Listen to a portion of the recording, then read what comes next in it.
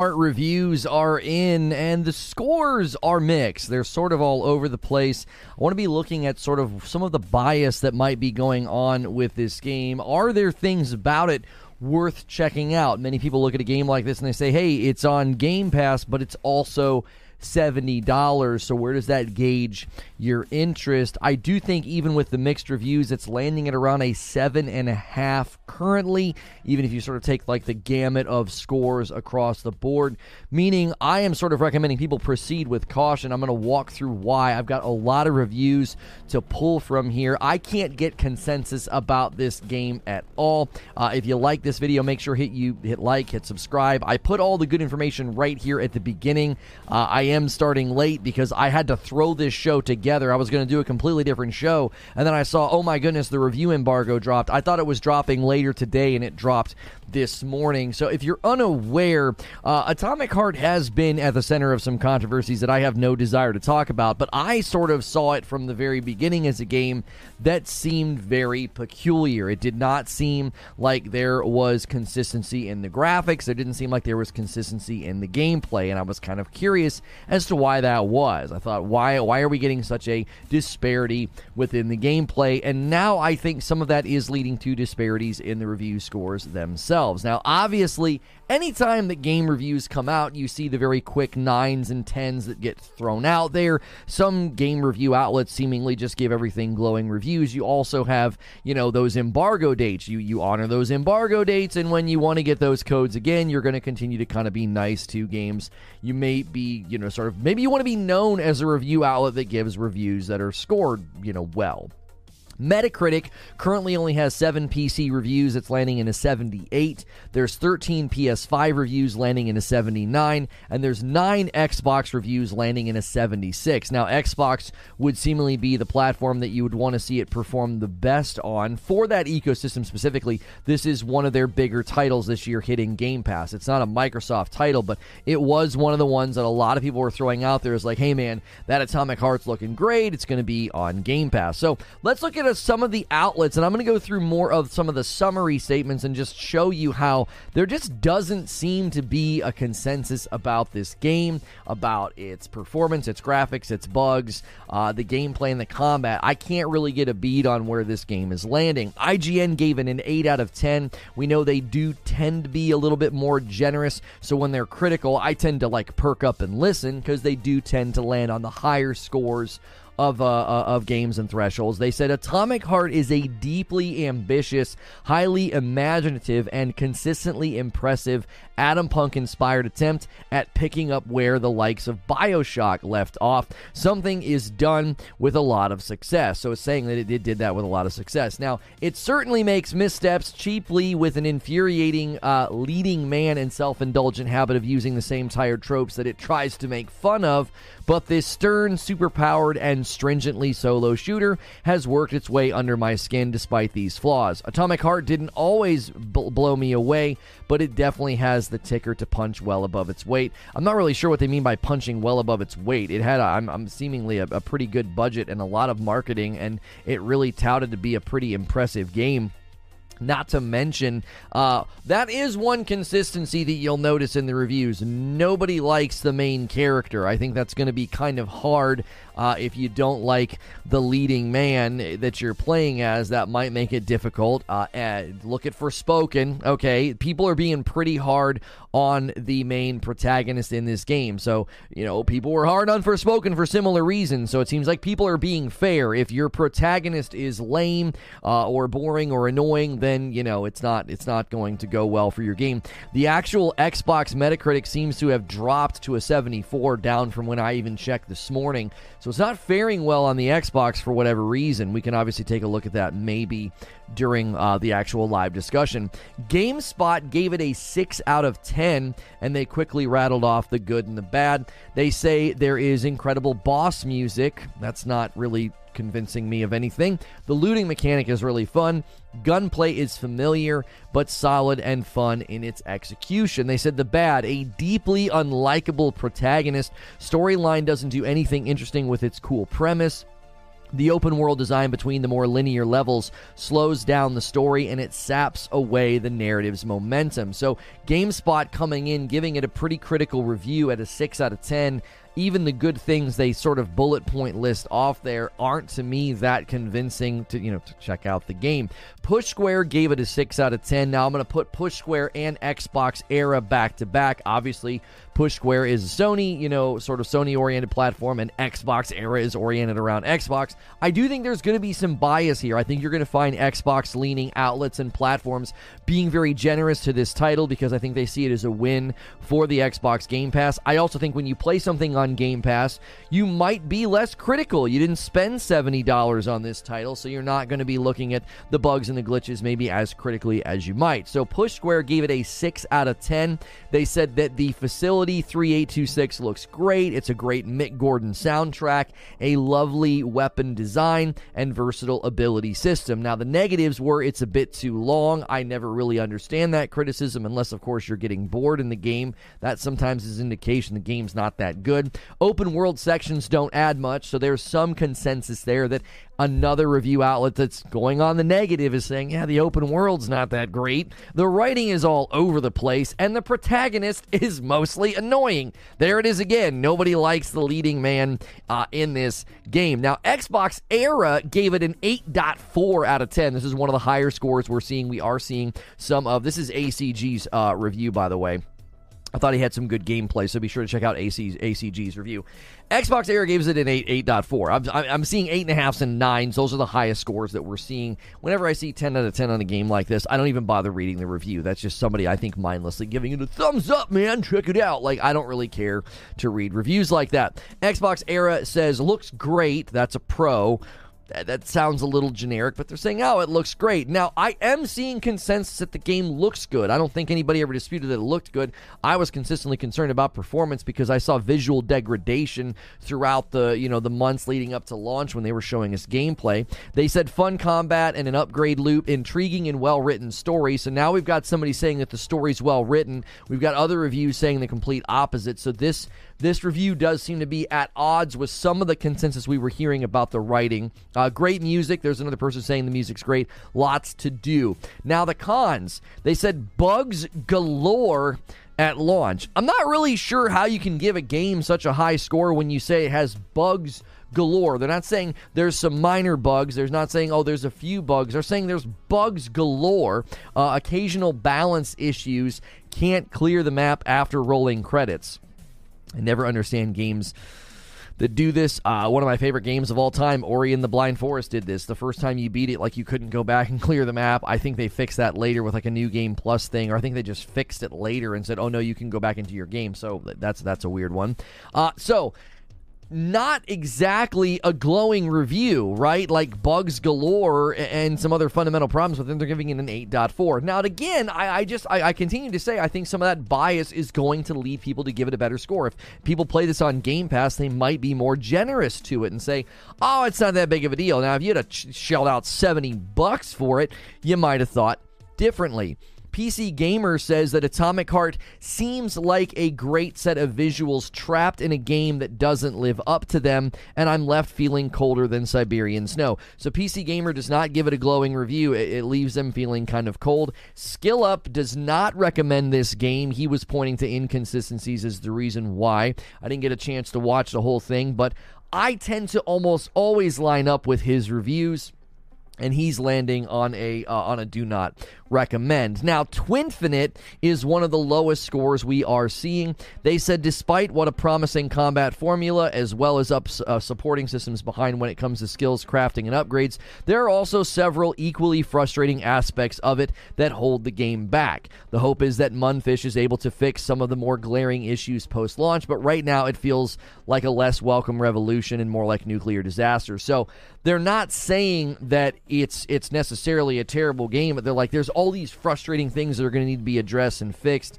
That is somewhat corroborated in some of the other reviews, that there's glaring bugs, there's bugs galore, there's issues, there's things that need to be fixed. So there's practically no consensus. Okay, usually when I do these review roundups, I get a general consensus. Like, when Hogwarts Legacy came out, there was a consensus about combat, there was a consensus about world size. Now, people will view world size differently. They'll say, too big, too long. Other people say, oh, it's amazing, I never get bored. So what you can come away from that is, oh, the world's big. So I think this game, you can conclude there is a lot to do, and it might take you a while to do it. The question is whether or not you're having fun doing it for that long. I think that's why you're seeing some of the reviews trends toward, oh no, it's too long, it's not enjoyable. Also, it does seem that the bugs and the graphical performance, we're not seeing a lot of consistency. However, we are hearing that on PC, when you run DLSS, it actually runs rather well. So I think consoles are where we're probably going to see some of the inconsistency in performance, while PC is going to be one of the preferred places to play this game. Negative reviews, or even the mid-level reviews, say that combat's very cliche, it's not inventive, it didn't seem like the combat won anybody over. We've got others saying that the combat is great. So again, it's going to be where you land on this style of combat. It's kind of got that BioShock vibe. It also kind of reminds me of some of the zombie games with the focus on melee. So if this kind of combat is something that you just drink up and love, you'll probably be right at home. If you were hoping with a lot of like innovation and creativity, you might not find it in here. Again, that doesn't mean that the combat's bad. It just might mean that you won't enjoy it depending on what you are looking for. While everyone seems to indicate that it looks great, even very high score reviews like the Xbox Era review said that there are bugs galore. Some reviews point to an empty open world or gameplay that devolves into long lines of robots chasing you. So again, you'll have to just sort of take that and think through what exactly type of gameplay were you looking for. I even noticed in some of the gameplay that was revealed, that did seem to be the case. The open world was a little scant, and there were lots of like long lines of robots chasing you, and I was like, they seemed really hard to kill. They seemed like they were kind of spongy, okay? Everyone does seem to point to the graphics looking nice, but performance is sort of going to be a while, but I think a couple of days maybe before we'll see that Digital Foundry video. How's the consistency? How does it run? Again, DLSS on PC seems to be where everybody is gravitating toward. Some of the people talk about the fact that like there is an opposite level with the combat. They really enjoyed it, while I read one review that said even that big robot ball just kind of devolved into repetitious, sort of predictable elements of like just get out of the way and shoot it. I actually thought that ball fight looked really good, so I might have disagreed with them on that point. I don't know. I haven't checked it out myself. The one consensus that does seem represented in the very limited scores right now is that PC is the preferred platform and the leading man is terrible. Usually scores for games cluster a bit, okay? More than this. We had this knockdown drag out fight in the Discord this morning because I was like, my alarm bells are kind of ringing right now when I see 4s and 5s and 6s and then 7, 8s and 9s and 10s. Usually reviews cluster. They cluster around 7s and 8s, and then you're going to have like 9s, and then you might have some 6s, right? So then you have that spectrum of like, we got some 6s, we've got some 9s and some 10s, and then there's sort of a clustering that happens. I'm not seeing a clustering just yet with this game. I'm seeing a pretty wide spread. Not only that, I'm not hearing consistent feedback on certain elements of the game. It's not, oh, everybody's saying the same thing about the protagonist. That's true.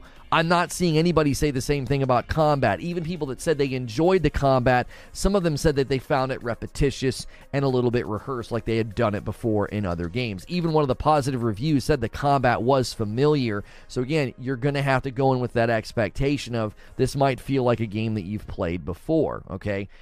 Usually, I think when these types of things happens, I think there is some bias at play. I received a review code for this game 2.5 hours before the embargo dropped. Like, what am I going to do with that? Seriously, like 5 in the morning.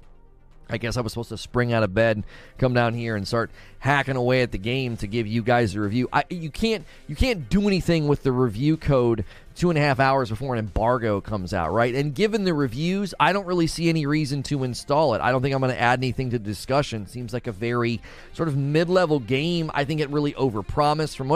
From everything I'm hearing, it's kind of what I expected. I expected to see an overhyped game with visuals that slowly degraded over time. When raw gameplay started coming out, we started seeing, it doesn't look as good, doesn't run as well as we thought, as they showed us. I remember the first time this game debuted, I was kind of blown away and thought, man, that looks incredible. and the more I've seen it, the more I just don't think the visuals are as good as they initially promised. It is a good-looking game, but I don't think it's quite at the level of some of those early showcasings. And I'm so tired of people saying, oh, that's just normal in games. They just show you something and then it doesn't end up turning out to be that good. Well, I don't want to accept that as normal. I'm going to call that out every time it happens, because I actually think some games have stopped doing that. We've actually seen some games improve over time with their gameplay showings, right? Given the reviews at this point, I'm going to give you some of my thoughts right now, okay? Number one, this is a perfect game for Game Pass.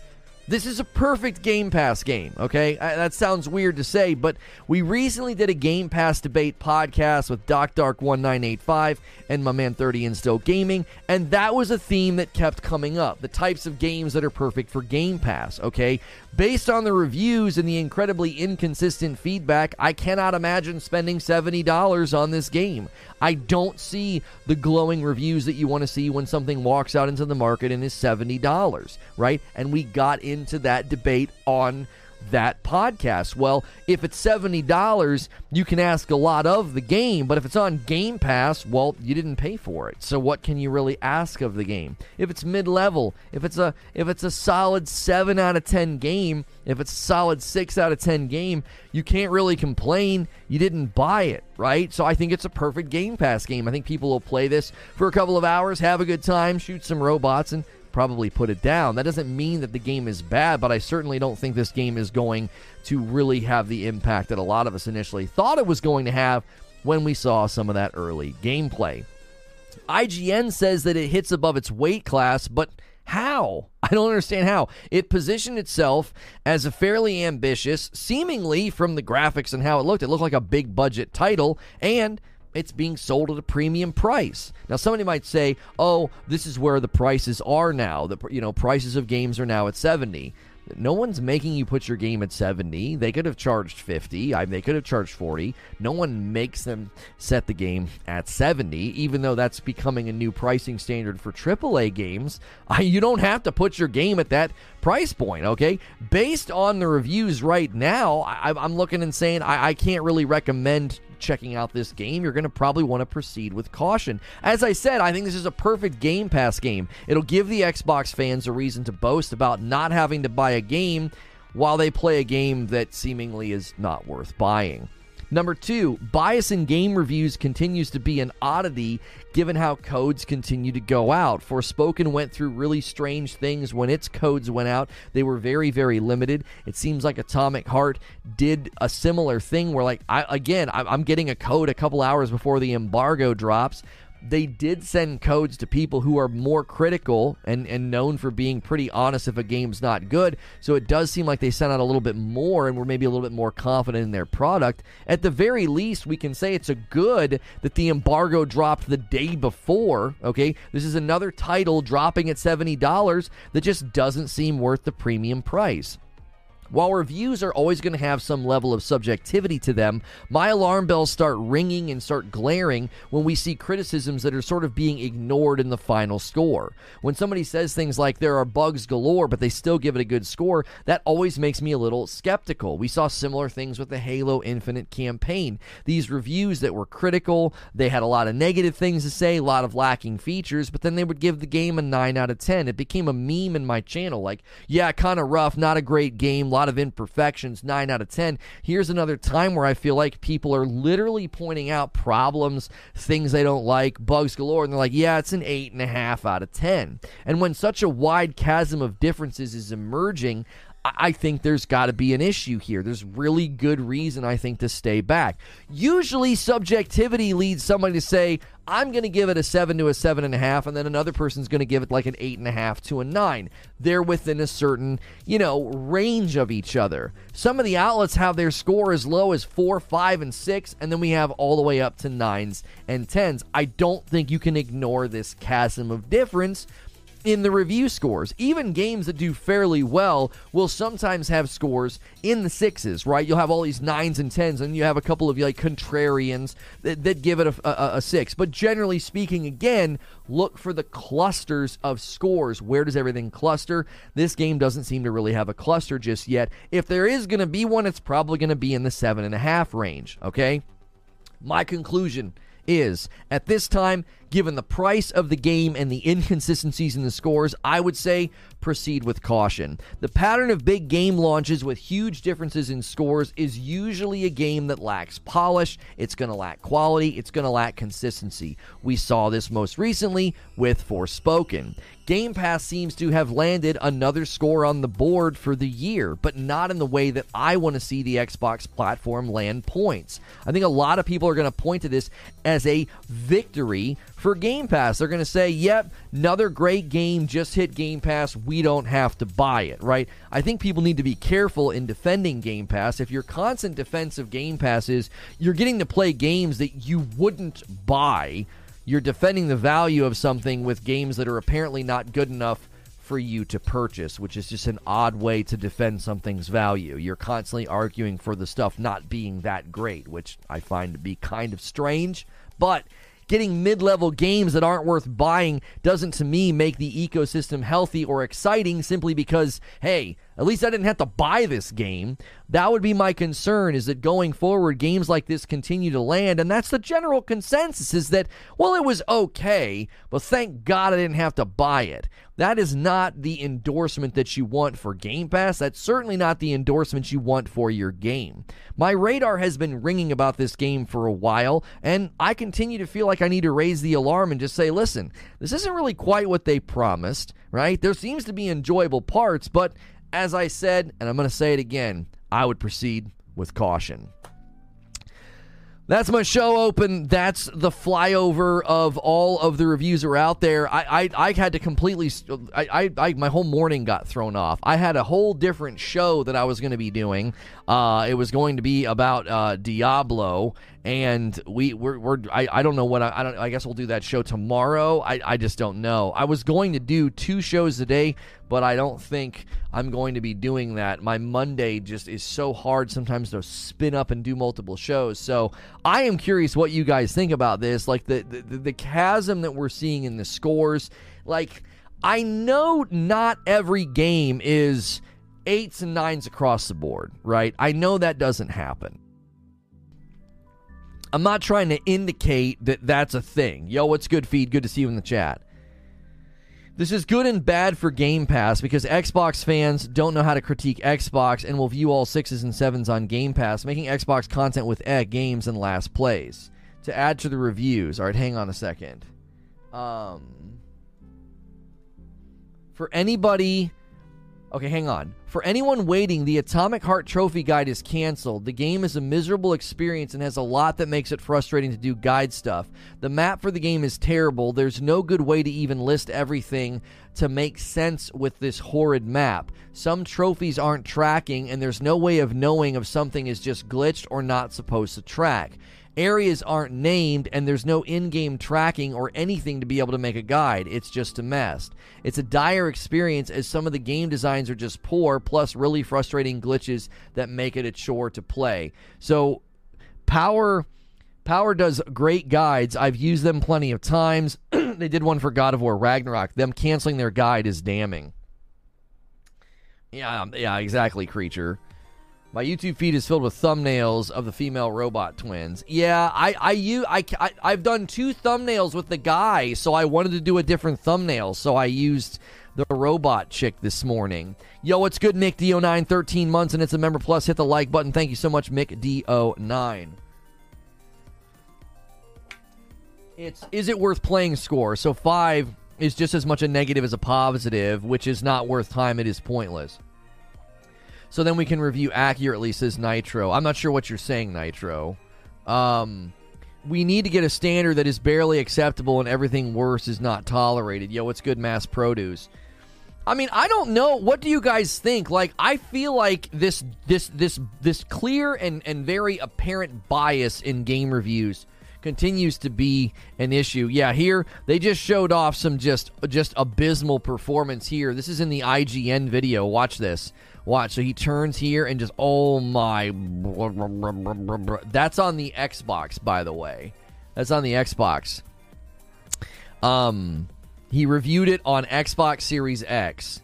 So that performance right there, whatever the world that was happening, that might be why the Series X is getting the lowest scores right now. Listen, these are review outlets. The community hasn't even descended on this, right? You haven't run anything like that says 9 milli? I mean, listen, I'm not saying anything about the Series X. I'm just saying this is IGN's review, and that's where he played. I don't think the Series X is somehow a worse or inferior console, but, like, I would expect this game to fare far better on the Series X, right? I would expect it to fare better on the Series X because people are getting to play it on Game Pass over there. Yo, what's good, Cowboy? Atomic Heart's the reason I'm signing back up for Game Pass so I can try the game, and then I'll play Hi-Fi Rush and some more High on Life.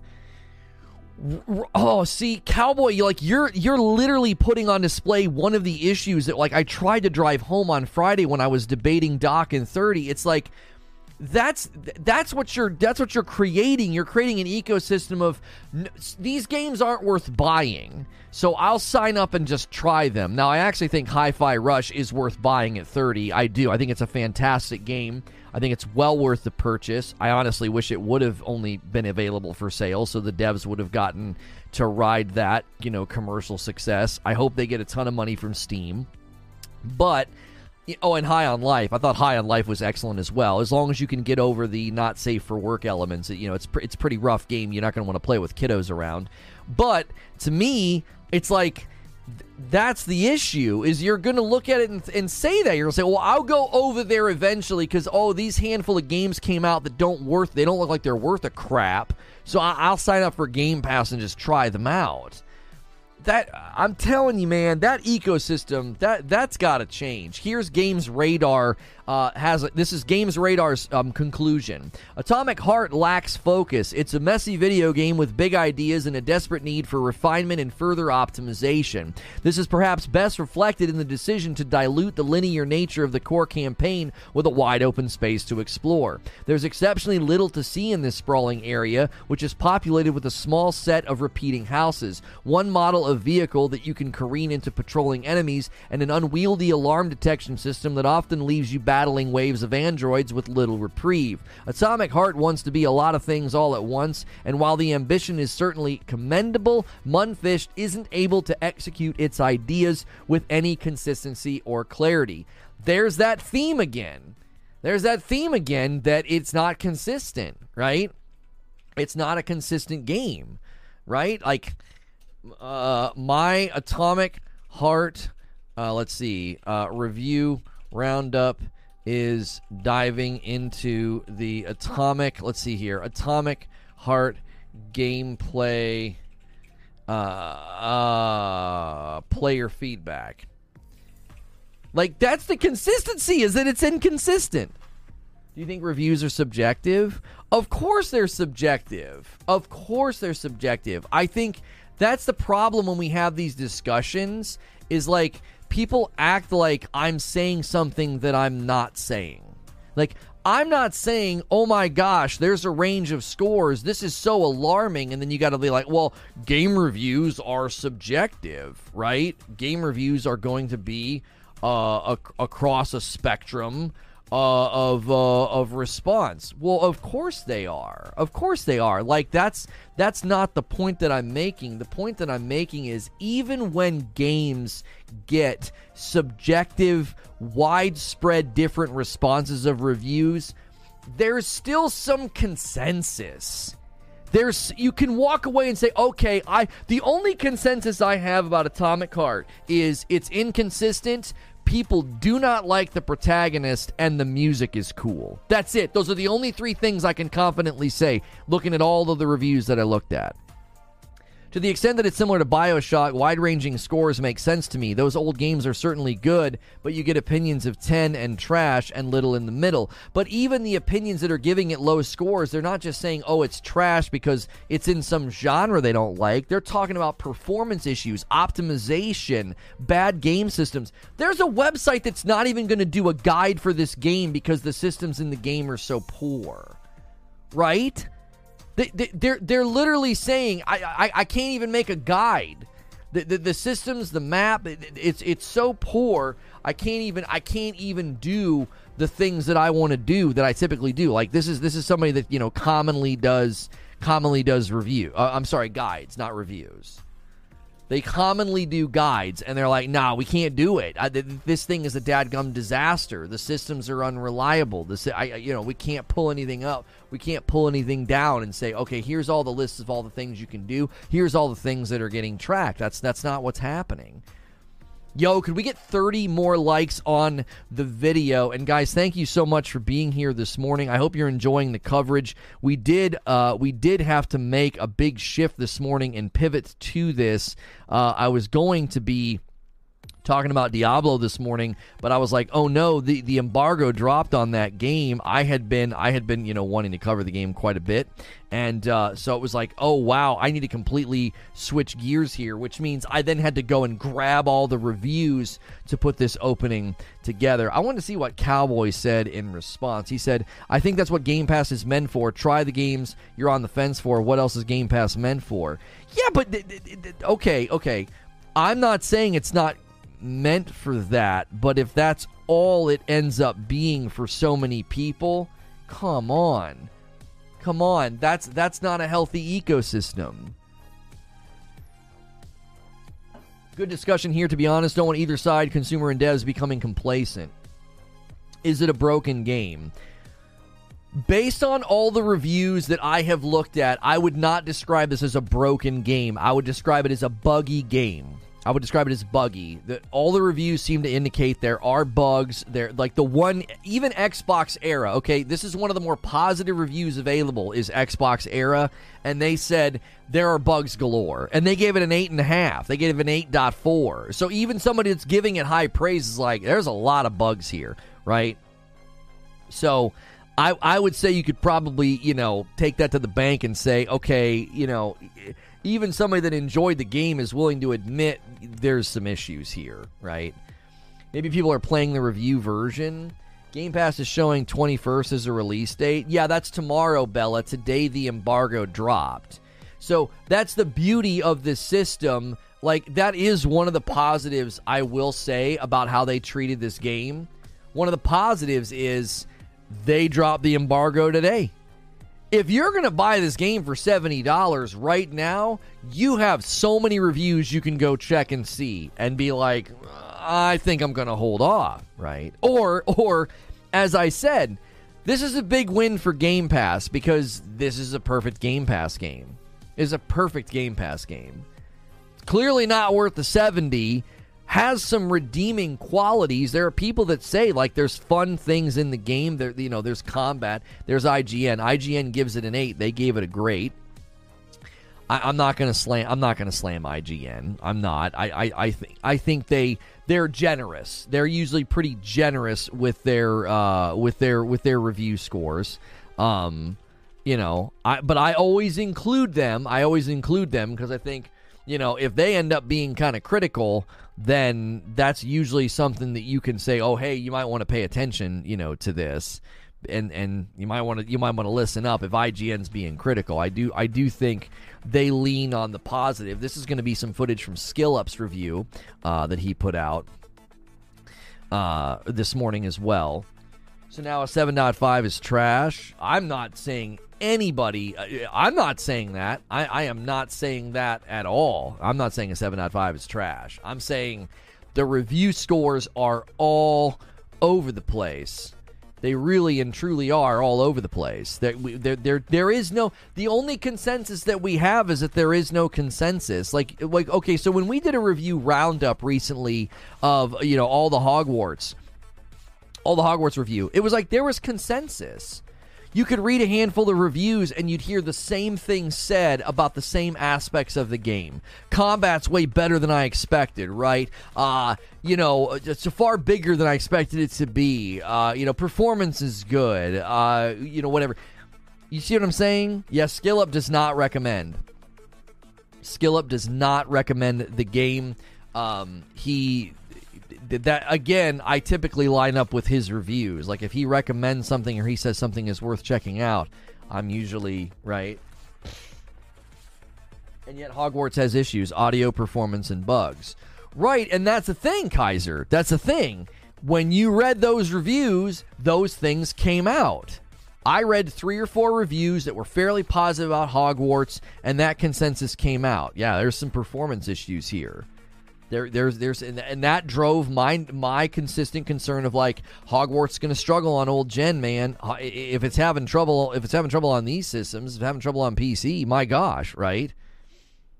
You can say there are some trash games on Game Pass, but they were trash before they went to Game Pass. Game Pass did not make them trash. So as long as no one is attempting to push that viewpoint, Skillet really showed his quality. He didn't like the game, but he didn't just crap on it either. I find his reviews to be pretty reliable. Like, he actually dives deep down into the systems of the games, and he chops them up. He goes and looks at like literally everything that there is possibly to look for. I don't necessarily think that everybody's going to come to the same conclusion about a game, but I would think that if a guy like him who takes his time to really look at every aspect of the game, and if he comes away from it and says, I don't recommend it, I put a lot of weight behind that. I really, really do. You shouldn't pay $70 for a badly performing game. A 7 in gaming isn't bad. Tiny Tina's Wonderland is about a 7. I thought Tiny Tina's Wonderland was like one of the best Borderlands games ever made. It wasn't hard to beat, Borderlands 3, though. There's a difference between 40 FPS with the occasional micro stutter versus Callisto. Oh, yeah, Callisto had a ridiculous amount. Now, here you're seeing SkillUp show off PC performance. That is one consensus. You PC Master Race guys can put this feather in your cap. You can put this feather in your cap. This game seemingly runs really, really well on PC. It seems to be where the review scores are landing higher. It seems to be where people are having the least amount of issues. So that's a feather in the cap of the PC Master Race to be like, yeah, and I think that's a feather in the cap of DLSS.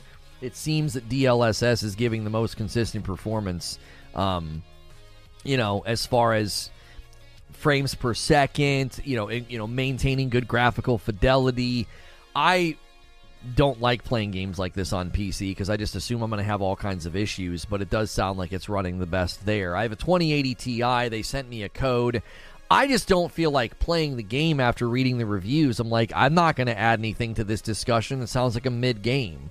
It sounds like a mid-game that people are going to like or dislike dependent upon their expectations going in. Nothing to write home about. This isn't gonna win any awards or get any nominations or anything. Callisto looks amazing. Yeah, that's right. Like, the characters look phenomenal in Callisto, but then you play it and you're like, you know what I mean? Where is Sven? He will like it. He says, I'm here. So I'm in the middle of the workout. Thoughts on what Hogwarts? No, he's saying that you'll probably like Atomic Heart. He's taking a shot, Sven. He's taking a shot at you. There's enough good stuff to do to warrant skipping a 7 out of 10 game. It doesn't mean it's bad. I just don't have time for mediocrity. That's another thing that I think is going to emerge this year, Tovo. We got a lot of games coming, and if you're going to push out your game at 70 and it's mid, it's in a mid lane. It's not bad, but it's not great. You know what people are going to do? They're going to ignore it. They're like, there's too many games coming out, man. There's too many games. This is why I've continued to say, like, the biggest releases of this year, I'm like, man, take all the time that you need. It's thick competition out there, man. It's thick competition. You're going to be paying $70. Yeah, Liza P got a release month. Yeah, August. March has a bunch of games coming out, too, that we just got some release dates over the year. And the Diablo 4 beta. I was going to cover the Diablo 4 beta, but I don't have a write-up. I made my thumbnails for Diablo. I typed up the description for the video, and then I saw, oh, wow, all of the Atomic Heart review embargo dates, or all of the reviews are dropping right now. I was like, oh, my gosh. I was like, well, let's do an Atomic Heart review roundup and just take a look at what people are saying, because I covered this game quite a bit. Consistently said that I felt like the gameplay they showed us was a lot of fully rendered stuff on a PC, and that we weren't going to see that level of graphical fidelity and performance on the consoles. And I was right. This game runs fine on PC. It's getting good reviews because of DLSS largely. And consoles are not faring that well with respect to performance. I'd be very, very interested in what Digital Foundry unearths with respect to this game the minute you play it, on a console. So, guys, we're more than 30 minutes into the show. Do me a favor. Smash a like button. That helps more people find the video. But who wants to be the first member of the day? We are at 2,135 members. The next big goal is 2,500, and my wife and I will do a triple header horror weekend. We do those Friday night streams. They've been a blast. Thanks, everybody, for tuning in. And who wants to be the first coffee order? Don't forget, we're doing a big sale on the Frickmas blend all month long. Use code GETFRICKED to get 20% off. 3 days till Sons of the Forest. Diablo 4 beta soon. Yes, we'll definitely be playing it. To be honest, you also called it a fake game. No, I did not. I never once called this a fake game. Find me a clip where I ever said that this game was a fake game to the degree of the day before. The day before is a fake game.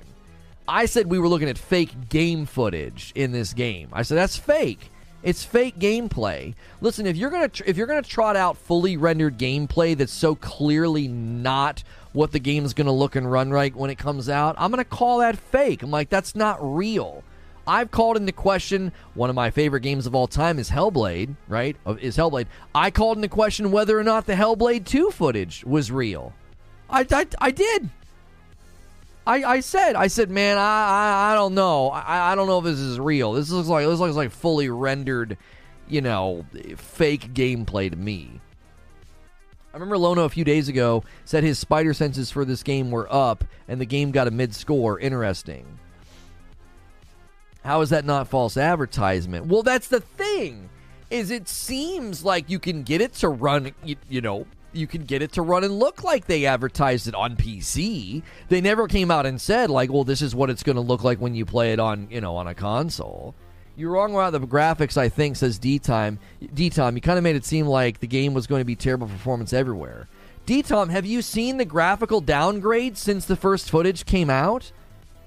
Do we really need to go back and look at the first footage they released and look at the footage we're seeing now of PS5 and the Series X and say, oh, come on. They said you're going to get 4K 60 in the open areas. Just wait till you can't conclude that yet, D-Tom. Where's Digital Foundry's video? Where are the performance reviews of this game? Just because it runs well on PC with DLSS doesn't mean anything I said about the game is wrong. Are you kidding me? The game looks amazing. Stop it. That's your subjective opinion. I want to see performance reviews. The 4K 60 in the open areas? Okay, great. Show me. I want to see somebody doing that on a Series X and a PS5. I want to see it. I do. I want to see it. Because we have that virtually in no games right now. Most games that swing for 4K end up giving you a 30 FPS fidelity mode. I'm seeing a lot of places say that they were impressed with performance, that's all. But again, D-Tom, IGN reviewed it on Series X. They had performance issues and stuttering in their video. They showed it. Again, on PC, I'm not concerned about that. You can take so many games and throw them on PC, turn on DLSS, crank the graphics, and it's going to look amazing. That was never what I was questioning. I was questioning if we were looking at fully rendered footage. Even if you look at just this footage right here of this area and him driving, you can see the graphical downgrades in the foliage. You can see it in the shading and the lighting. This does not look like what they showed us originally. It doesn't. If you think this looks as good as the stuff that they showed us earlier, you're not arguing against the point I originally made. My original point was never, the game is going to look like trash. My original point was never, this game's going to run like garbage. My point was, it's not going to look like that. It's not going to look like that. And then as they trotted out footage, we saw downgrades in the textures on the guns. We saw downgrades in the textures on the enemies. We saw lighting and shading downgrades. All of that is exactly what I was talking about. Like, come on. These games that continue to pull out fully rendered footage, I was calling foul on that. I was like, that's not what it looks like.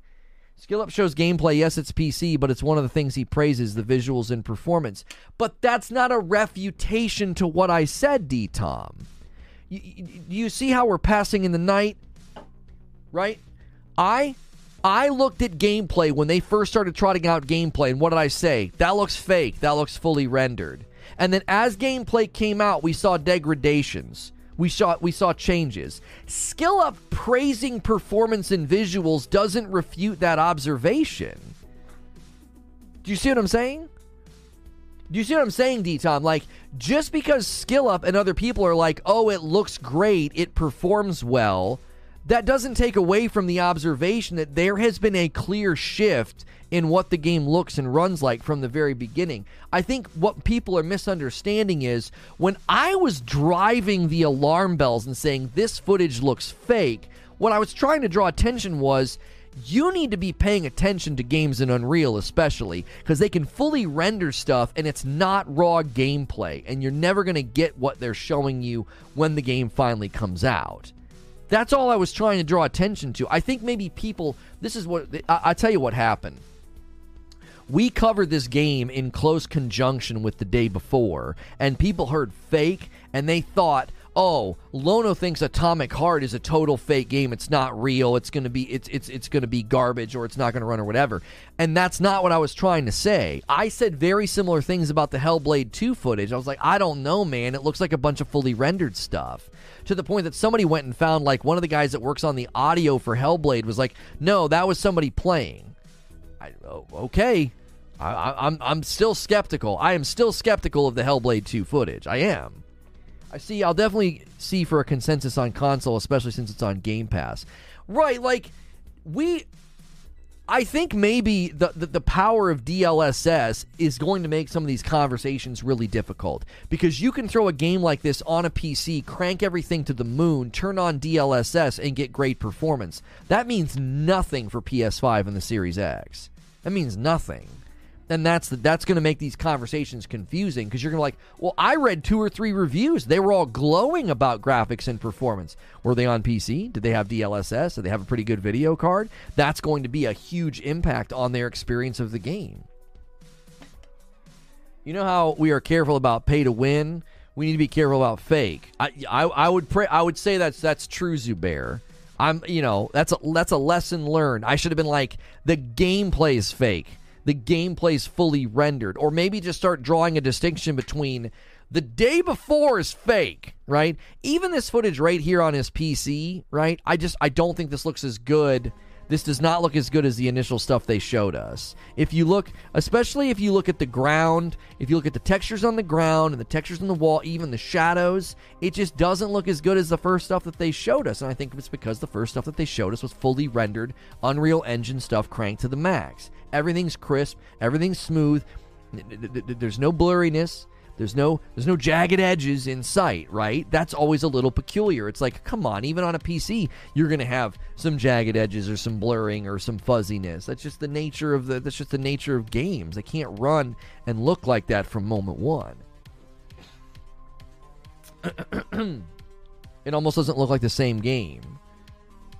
That's what I mean. Like, I can't be the only person that sees that. I have no reason to hate on this game. I don't have some agenda at all. I even said that I actually think the game getting mid-level scores, I don't like that for Game Pass. If this game would have come out and been a triumph and been 9s out of 10s and got all these nominations and stuff, I'd have been like, that's a big win.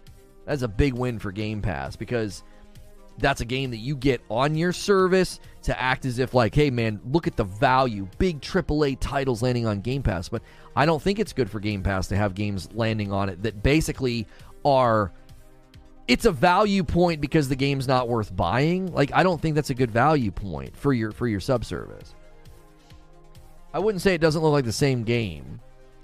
Okay, obviously when we say it doesn't look like the same game, we're being hyperbolic to represent the point that it looks dramatically different, at least to me, right?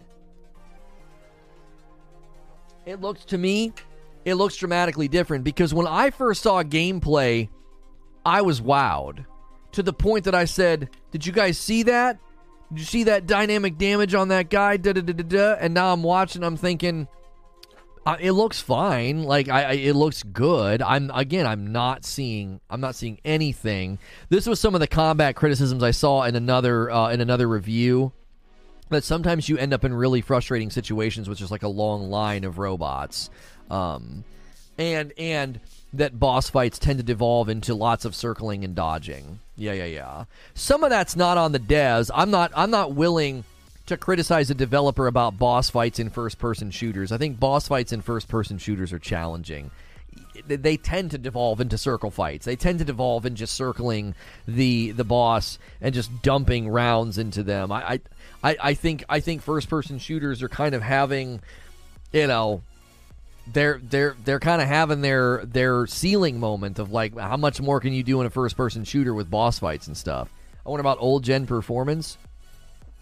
Oh, that's right. Didn't this land on old gen? Yeah, have we seen any feedback at all about Atomic Heart gameplay on old gen systems? My gosh. If it's already having performance complaints on Series X and PS5 and you got to use DLSS on a PC, I'd be a little worried where it's going to land on those old gen systems. Without adding mechanics, what can you do in an FPS boss fight? It's a pretty limited setting. Right, you almost have to either give me something in the room, give me third-person perspective, something. Guys, it's a Monday, and we're kicking off the week strong with a ton of people here, but we got somebody's got to pop the seal on the member goal and pop the seal on the coffee orders. We don't have one of either right now. Who wants to be the first? Get things rolling. We've had an amazing push lately. February is going to be the month to unlock all those big streams for members, so make sure you guys are adding those up. Especially, listen, don't rely on gifteds. If you can afford to jump in for $5 a month, become a member. Why would I become a member? Extra content behind the scenes, members-only Discord. What did Russell say? It was obviously gameplay from the future remastered version. That's what it was. There it is. I was like, I think that's the longest airtime I've ever gone at a stream without having some member pushes. Let's see it. Hey, these are some names that I recognize. Slave to the System, Reckless Gambit, VCOM, The Legacy, and Whiskey Neat, all snagging a membership, getting us started on a Monday. Thank you, Terminal Stupidity. Guys, make sure you guys say thank you to him and make sure you get into the Discord. El Analista de Beats. All right, so we got a video. We've got a video from that. It's like Digital Foundry. Doing a breakdown of the graphics here. Hang on, let me refresh my history. Atomic Heart, PS4, PS5, PS4 Pro comparisons here.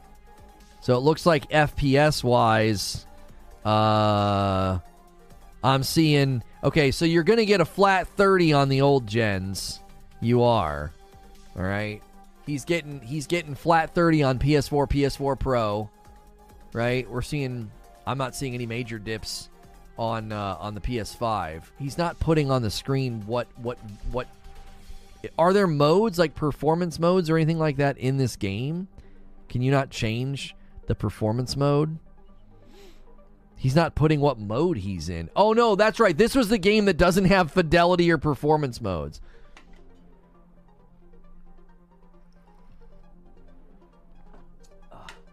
Please remember that 3,000 gets another Just Dance stream, but 3,500 gets it in leotards and leg warmers. That's right. Yeah, if you guys want another Just Dance. Oh, there's only one performance mode. Okay. I mean, 30 FPS on the old systems has got to be expected. Who's buying this game? Like, I'm going to defend the game a little bit right now. If you buy this game on your PlayStation 4 or PlayStation 4 Pro and you expect to get 60 FPS, I don't want to be mean, but you're dumb. Like, why would you expect to get that performance on those old systems?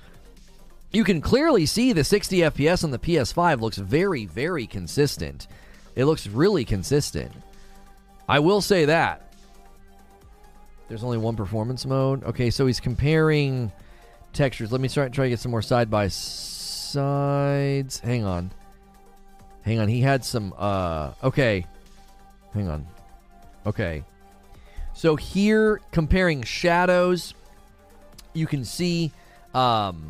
again, over here, I'm not trying to be nitpicky, but these shadows and this level of detail, this is a pretty big downgrade from what they initially showed us. Now, you can obviously see on the PS4 and the PS4 Pro a blurring effect that takes place, right? You're just going to lose detail in the world. You're going to lose details on the trees and stuff. Like, that's totally expected. Again, I don't think this is an indictment, like, at all. Why does the PS4 Pro look better?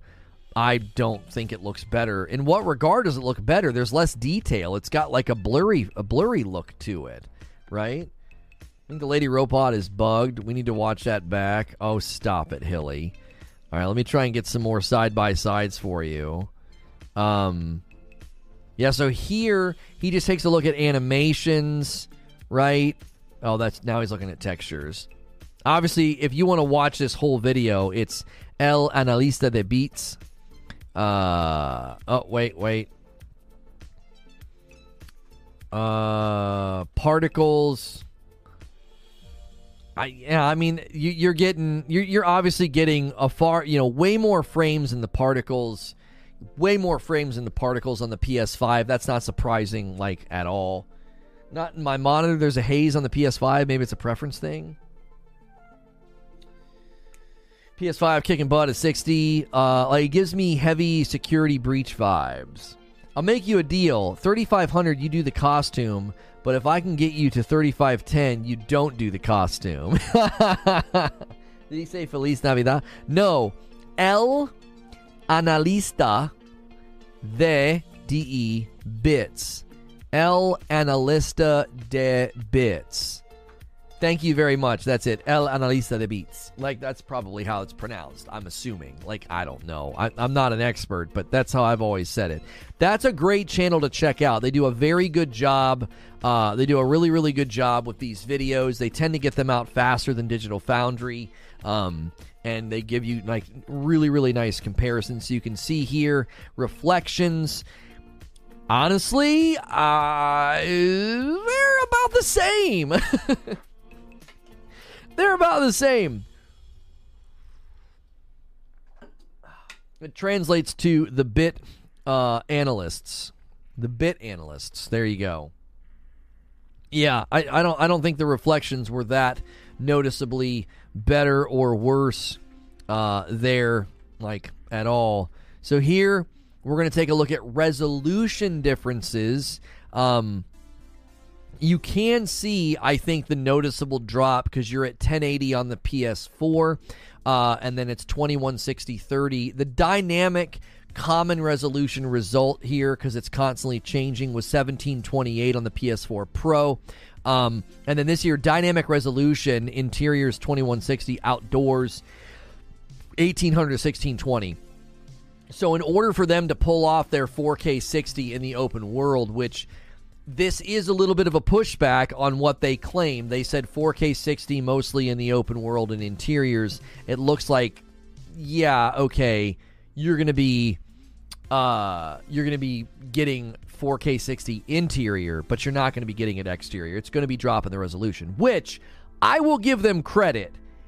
That's pretty impressive. The fact that they're able to do a dynamic resolution that lands in the 1800s to the 1600s and maintain that 60 FPS. That's actually pretty impressive. I would say that is a testimony to them leveraging the Unreal 4 engine very, very well, right? I would say that's impressive work.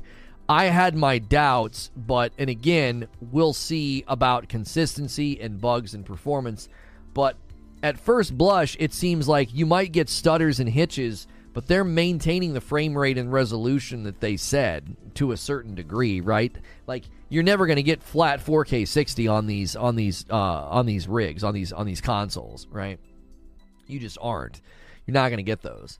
So I'll readily concede that. If you were looking for them to make good on that promise of 4K 60, it seems that they're doing a pretty good job of it with the Unreal 4 engine.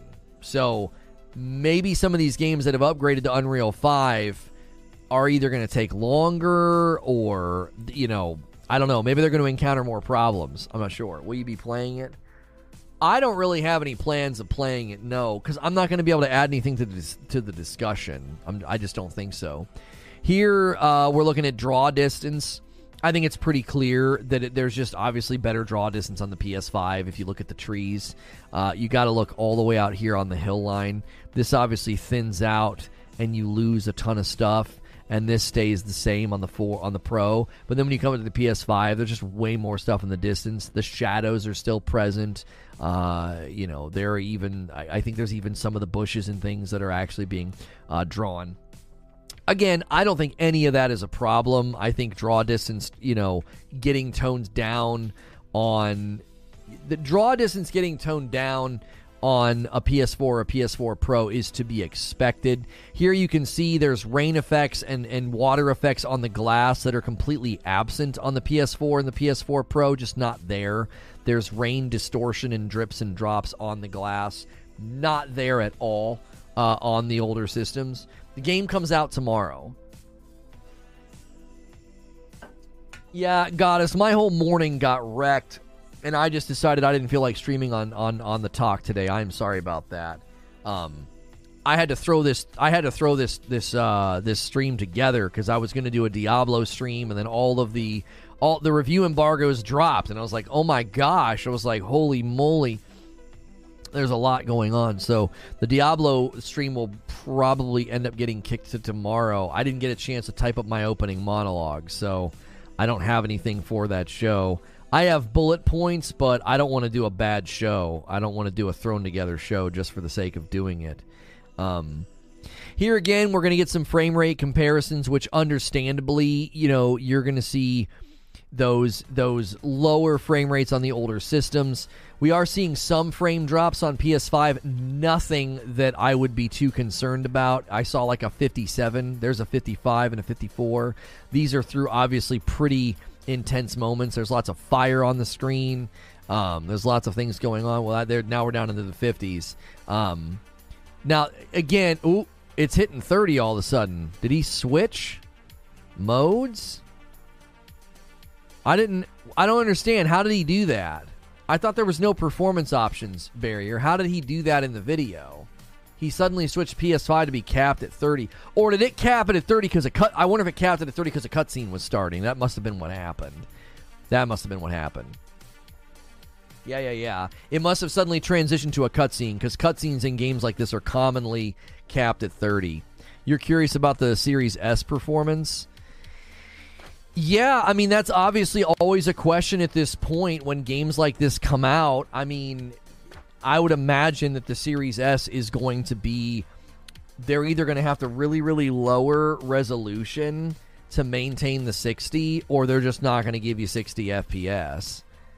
And this is a question because this is a game that many people are touting as a victory for Xbox Game Pass. Like, people are looking at this game and saying, hey, this is a slam dunk, right? This game's looking good. It's getting decent scores. There are some higher scores, but there are some lower scores, so it's landing in like the decent range.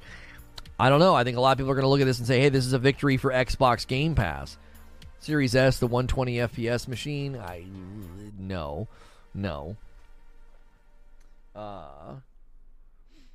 You took that flight too.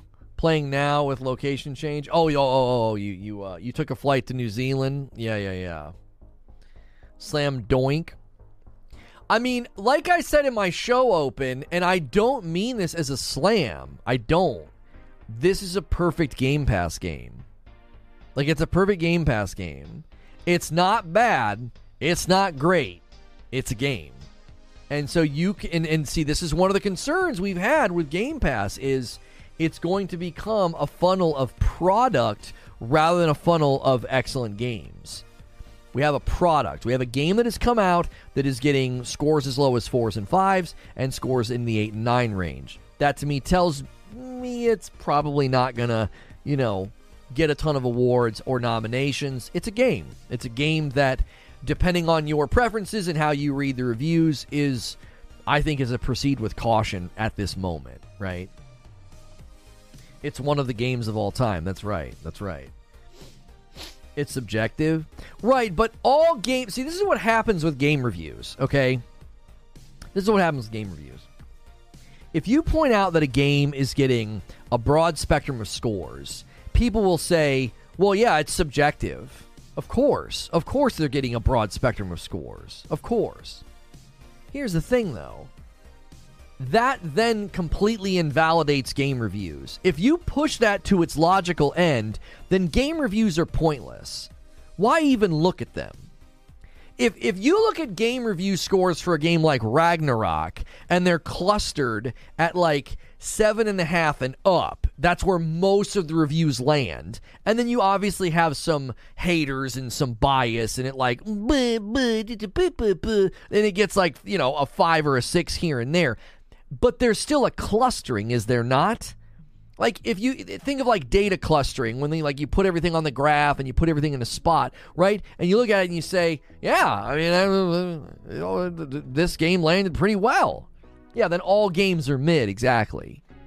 Each individually is subjective, but as you aggregate them, you approach an objective consensus. That's exactly the point that I was trying to make this morning.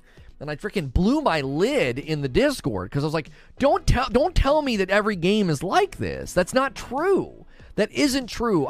As long as we've been covering and playing games, you can't tell me that like, no, yeah, every game gets 4s and 5s and 6s, and it gets 7, 8s and 9s and 10s. No. There's usually a cluster. There's usually some measure of consensus, and this game's consensus is all over the place.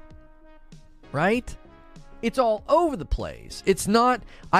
there's a few consistent points about nobody seems to like the protagonist. I think that stands to hurt your game. If it's a single-player game, a single-player shooter, and the main character's annoying, that's not going to do well for your game. How many people are going to try this on Game Pass and get annoyed with the main character and not like him and shut the thing off, right? We've got consensus that the open world doesn't really serve much purpose and feels kind of empty. That was in multiple reviews. We have consensus that there are bugs in the game. We don't know how severe they are, but even Xbox Era, who gave the game an 8.4, said there are bugs galore. Then you've got an outlet that typically makes game guides, and they're like, we can't make a game guide for this game. Map's terrible, tracking's terrible, achievements aren't working, stuff's not tracking, it's bugged. It feels like, again, game got rushed to market, so certain things just get, that didn't get done. I see not everybody thinks it's a 4, right, Fuzzy? The reviews for Forspoken are accurate. Combat is good, but it doesn't hit me like Hogwarts. Hogwarts is fun. Yeah, there was a consensus around Forspoken. Forspoken clustered in a mid-level game. Forspoken clustered around 6s and 7s. It didn't cluster high. It clustered low. And that communicates something. You're like, okay, Forspoken's probably not a very good game. Stop saying bugs. Tell me what you experienced. Well, the guys that make the game guides, they said the stuff that they experienced. They said stuff wasn't tracking, no trophy system. They said the map system was bugging out on them and they couldn't track things. They couldn't look for things, like they couldn't set up their typical... I mean, I can pull it up again. Barrier put it in chat on the Discord. They said... Here, I'll read them to you. I got it. The game is a miserable experience and has a lot that makes it frustrating to do guide stuff. The map for the game is terrible. There's no good way to list everything to make sense with the horrid map. Some trophies are not tracking. There's no way of knowing if something is glitched or not supposed to track. Areas are not named. There's no in-game tracking or anything able to make a guide. It's just a mess. It's a dire experience as some of the game designs are so poor, plus really frustrating glitches that make the game a chore to play. So right there at the end, right, they just say there's some frustrating glitches, but they don't go beyond that, right? The upgrade mechanism in the game is this super inappropriate refrigerator that's trying to get you to do this with it. None of what I just typed is a joke. Oh, golly. Yo, good morning, Josh. Thanks for shipping my coffee so quickly. I tried the light roast this morning. It was good. I'm glad you liked it. Who wants to be the first order of coffee this morning on that endorsement? Reforged Roast is sitting there right next to me. That is not some sponsor. Oh, I'm covering up my T-shirt today. I just realized. I have a Zelda shirt on from 80s Tees.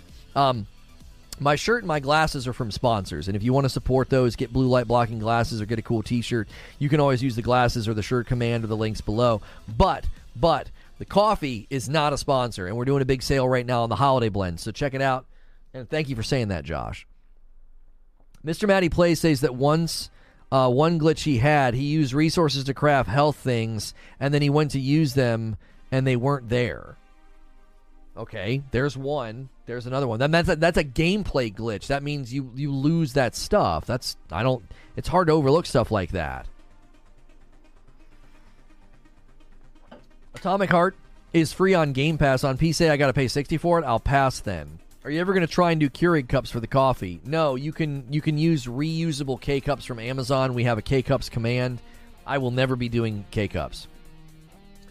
You're not lying about the coffee grounds getting into the Ziploc feature. They really should engage those before sealing. I know. I don't know if we can provide that feedback for our next order and be like, is there any way to, like, put the coffee in, seal the Ziploc, seal the bag, so that the grounds don't, in shipping, get thrust up.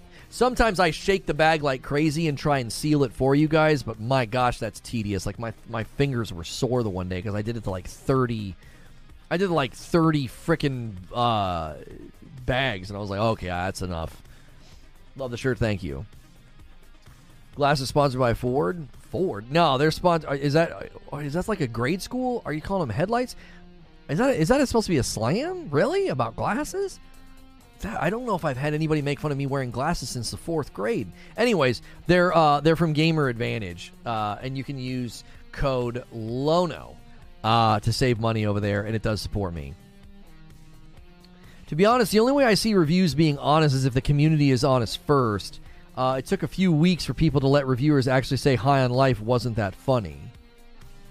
But again, I don't know. True Shinobi. Comedy is so subjective. I laughed out loud multiple times at High on Life, and I did not expect to laugh at that game. I thought I'll laugh at the knifey guy once. I laughed multiple times. I thought High on Life was funny. No, it wasn't a slam? Okay. What did you mean then? Glasses sponsored by Ford? Yeah, again, and comedy's subjective. Like, you and I can both watch a stand-up comedian and come to very different conclusions about whether or not the stand-up comedian's any good. Do you know what I'm saying? So I have a hard time being like, oh yeah, it took people a couple of weeks to admit that High on Life wasn't funny. There were reviews day one that said it wasn't funny, Shinobi. I don't think anybody waited. There were people day one that didn't like it. They're like, it's annoying. I don't like it. You know? Within the realm of game reviews and subjectivity, I think this is a common pushback. A common pushback is the minute there's a negative consensus, or like this morning, the reason we had the big debate in Discord is I was like, there's a pretty big spread here, and that makes my alarm bells go off. Now, I wasn't saying that the big spread was like, it meant the game was terrible, it was some insane outlier, this has never happened before in the history of video games. My point was, this is an indicator that there's probably some issues here. There's probably some problems. If I see a game getting 4s, 5s, and 6s, and then I see that same game getting 7, 8s, and 9s, I'm like, okay, probably not a great game. I don't see great games getting score spreads like that. I don't, right? Lono, why do I always see PlayStation ads on TV but never for Xbox? I'm not trying to start none, just curious. Probably just different market returns. Like, Xbox probably spends their money elsewhere because they find they get better returns in other markets. I don't know. I don't watch television, so I couldn't tell you. Cancel Brigade's going for the dude that voiced the gun. Good luck with that. First thing that came to my mind while seeing the word Atomic Heart is Russian robots. Well, yeah, I mean, everybody was, you know, they were central to a lot of the marketing, so that's not surprising. High on Life's mostly about your style of comedy. I don't enjoy Rick and Morty, but I'm pretty sure the people that had a blast with it. I got transition eyeglasses, the ones that react to sunlight, so I can get out of my car and some are looking cool. There you go. What's the last game that had this much of a difference in reviews? Forspoken, I think, had a pretty big spectrum. Yeah. We were looking this morning in the Discord, because obviously it got heated. And I lost my cool, because I was just so tired of that approach of dismissal. But we went and looked at a bunch of games, and I think Forspoken's probably the last game that had a big spread like this. And I think you could argue, right? I think here you can see, I think Skillup's trying to show that you can't do much to some of the surroundings. You can just like knock the stuffing out of stuff. It doesn't actually destroy it.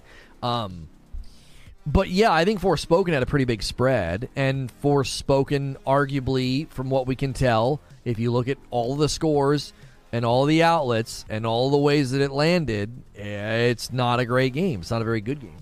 You could probably argue that it's a bad game based on the scores and the way people responded to it. Actually, Lono, that guy has criminal charges against him? Oh, I thought people were trying to cancel him for the comedy in the game. The knife? I thought the knife was voiced by like a comedian or something. That's not a cancel brigade, Dan. That guy is going through like criminal proceedings. I thought we were talking about a comedian, like a guy that I thought he was in like TV shows and something that voiced the knife. I didn't know the knife was voiced by that guy, the guy that's in trouble and like isn't he going through like a court case right now? The gun voice. That's not what he said. He said the cancel. Oh, he said the gun. I thought he said the knife. I was picturing the knife.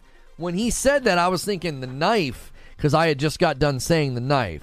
No. I think you're right, Dan. I think that guy did voice the gun. The guy that's in like legal trouble for like, being a bad dude. I thought you were talking about the knife because I just got done talking about the knife. I misread what you said. I was like, isn't the knife like a comedian guy? Yeah, it's got something to do with like domestic stuff. Yeah. I got my wires crossed because you're like, that's not even the cancel brigade. He's going to court, isn't he? Yeah, I don't think the justice system is a cancel brigade. It's like an actual. It's actually going through litigation, is it not? The game industry needs a more divisive 7 out of 10 games that's healthy and it shows maturity in the medium. I'm not sure what you mean. Divisive 7 out of 10 games. Divisive in what way? What divisive is in like people are disagreeing about the scores?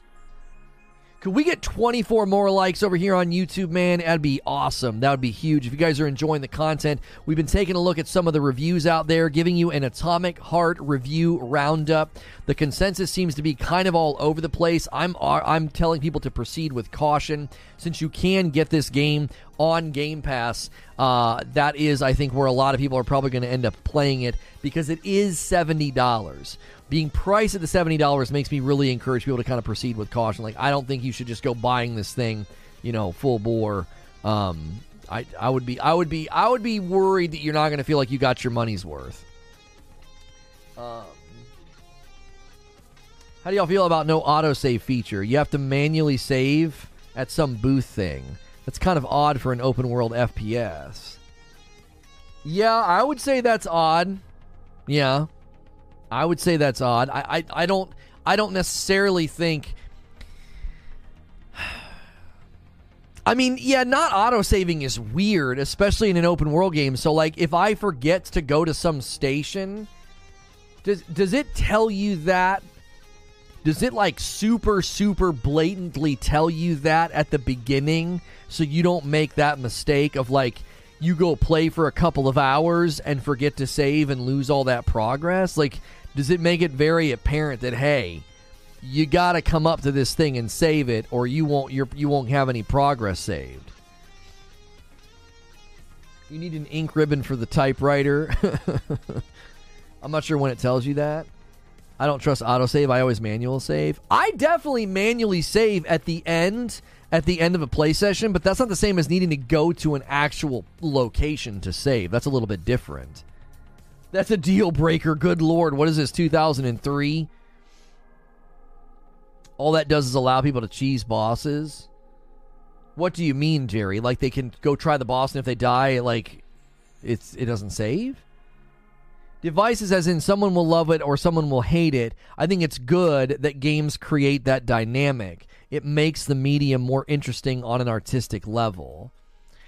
I don't think I disagree with you. I think when it comes to like Atomic Heart gameplay, I think it is going to be a divide. I think there are going to be people that are like, it's a pretty game, it's a fun game. Yeah, I'm enjoying it. You know, and then there's going to be other people that are like, no, it's mid, it's boring, it has performance issues, it doesn't look that pretty. Like, let me approach the graphical downgrade. Let me approach it from another angle, right? Let me approach it from another angle. In the realm of graphics, I've had a lot of people say this, right? I've had a lot of people do this. They tell me that you shouldn't care about graphics. Graphics aren't that important. I get told that regularly. Here's my issue with that pushback, and here's my issue with that claim. There are games that clearly walk out into the market, and they say, look how great our game looks. Okay? So they initiated that conversation. The first time Atomic Heart showed up and started showing us gameplay, they really, really drove home just how pretty the game was. So you put that in my mind, you put that on my radar.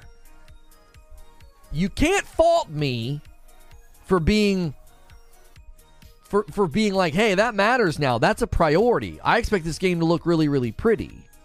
Imagine the first time that we saw footage for... I'll give another example. Yeah, some of this footage that I'm showing you is from SkillUp's review. People in chat are saying his review was very fair. He does not recommend it, so feel free to check out SkillUp's review. I'm doing a review roundup, so I've not listened to his review. I've just kind of shown some of his gameplay here and there. Also, if you guys want to keep this member goal going, we haven't missed this goal since November. We've even had some like late Hail Marys at the end of streams that have nailed it. Every 25, I have to gift 5. We're super close to 2,500 members. If we get to 3,000, I have to do a Just Dance stream. I don't want to do a Just Dance stream. I even agreed the other night that if you get to 3,500, I'll wear an outfit for that stream. You got 10 days to do it. No, you don't even have 10 days. No, you have this week and then Monday, Tuesday next week. That's right, it's February. So you don't have a full 3 days this month. Randall Tor gave the game a 10 out of 10 because of Game Pass. Now come on, don't misrepresent Rand. Did Rand literally say that, or are you claiming that about his review? Rand gave the game a 10 out of 10? Listen, I'm not going to be surprised in the least bit if Xbox leaning outlets are more kind to this game. Xbox Era gave it an 8.4 and they said that there's bugs galore in it. Like, okay. Seems like a little bit of a, just, I don't know, maybe a teeny bit of a contradiction. Teeny tiny bit, you know what I mean? The Dragon Reborn himself. Somebody knows Wheel of Time. Like, I haven't seen anything. I haven't heard anything. I've not looked at a single review. Even the positive reviews, I don't think give ground to a 10 out of 10 game. I've not seen or heard anything yet that makes me think, yeah, this is a 10 out of 10 game. I think price point should play a role in the grade of a game. When you say that, Silent Warrior, are you specifically talking about the $70 price point? Or are you saying that Game Pass is going to affect how people review this thing? Like, do you think Game Pass is going to have an effect here? Dreamcast guy loves it, but he mentioned it being buggy, but he also gave it a 9 out of 10. Dreamcast guy gave it a 9 out of 10? He loves it. He mentioned it being buggy, but he also gave it a 9 out of 10. I mean, I need to know what the bugs are. Everybody's saying it's buggy. Everybody's saying it's glitchy. Maybe, I mean, Matty Plays literally said he lost materials trying to make something. How often is that happening? Like, how often is that happening? Like, is that if that's happening a lot, then isn't that, I don't know. If it happened once, then I could overlook it. That's the question. Everybody's kind of throwing out bugs, glitches, etc.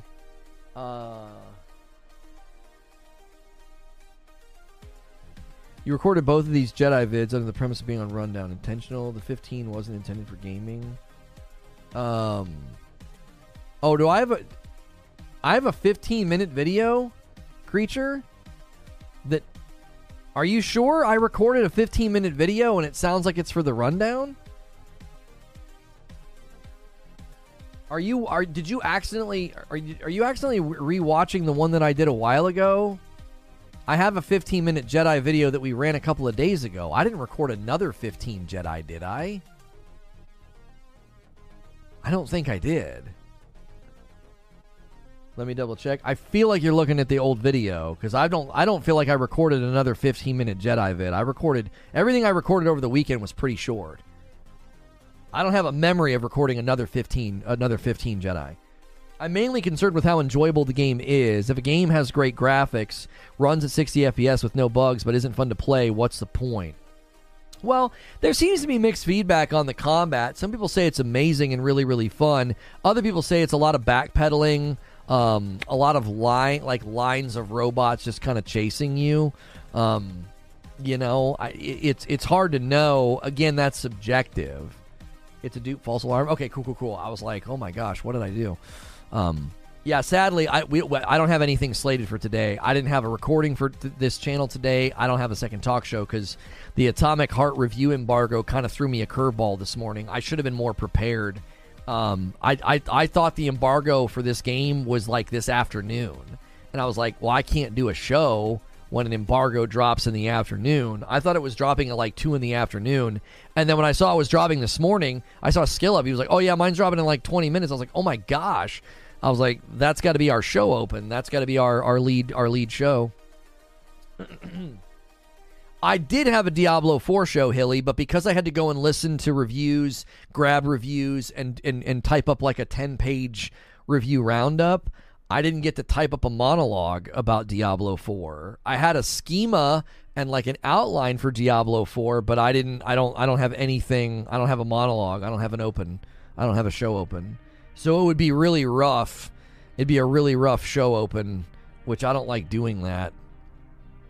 I don't like having rough show opens. I feel like the show opens are super important. Yo, Rob V. I was just wondering. I was like, oh, are we going to hit this goal today? 10 out of 25 members on the day. Guys, thank you so much, man. I promise you, I believe it. I believe we can hit big numbers this month. We've got this week and 2 days next week. Raven Snags won, TSMI, Tony, Skylar, Tipton, and Riley. You guys all got a gifted member from Rob V. Make sure and thank Rob V. Let's get a little member train going here. Let's hit this 25. I'll give some 5. Let's hit some of these milestones. We're close to 2,200. 2,500. We'll do another triple header horror game weekend with my wife. Creature's been crushing the really cool thumbnails with my wife and I on them. We don't need an afternoon monologue. But I want a monologue at the front end of the video because when people click on the video later, my past broadcasts sometimes get between 1 and sometimes upwards of 3,000 and 5,000 views after it's not even live. I want the front half of the video to be full of value. I don't want to like bunt and be like, derp, like here's a rough start. And I guess we could play Hogwarts. I have everything typed up in a thumbnail for Hogwarts. I guess we could do that. I'd have to move the PlayStation in here and see how that gameplay goes this far out. We haven't tried that. We haven't tried gameplay this far out.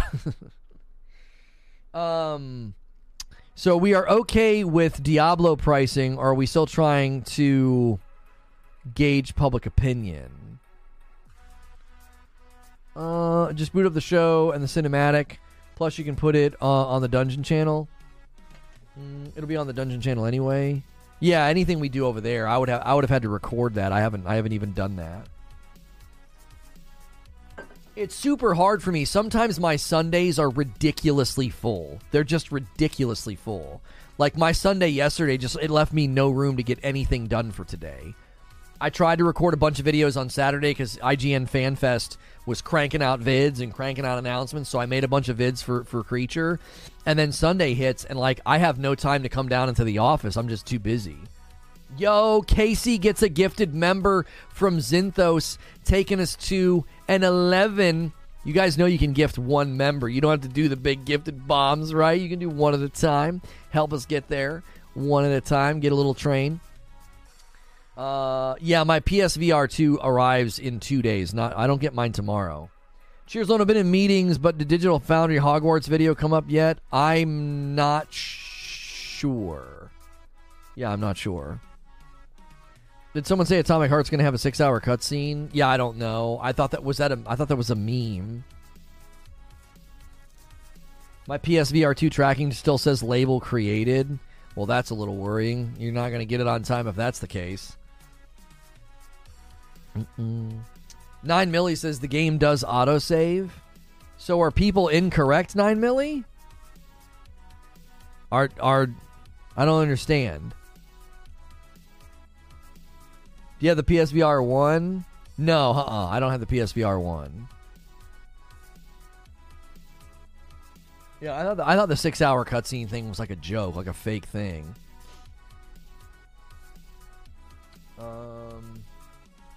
Ozzy, they sent a PSVR 2 to Ozzy Osbourne. I mean, they put a video out this weekend. Just curious if you discussed it at all. Oh, Digital Foundry put out a video about Hogwarts. No, I didn't discuss it. I didn't even see that they did that. I was getting pinged about the IGN FanFest and Diablo. I didn't get any pings about the Hogwarts video. Again, I try not to do any work on the weekends. Well, I try to do as little as I can. 6-hour cutscene. I'm telling you. I walked up to something for the story and it saved. 9milli, are you talking about the thing that they were talking about? Like you have to walk up to something for it to save. Barrier said that multiple reviews were highlighting the fact that, like, it doesn't just autosave when you're in the open world doing stuff. You have to physically go to an area and have it save. Is that what you're talking about? No, that's different.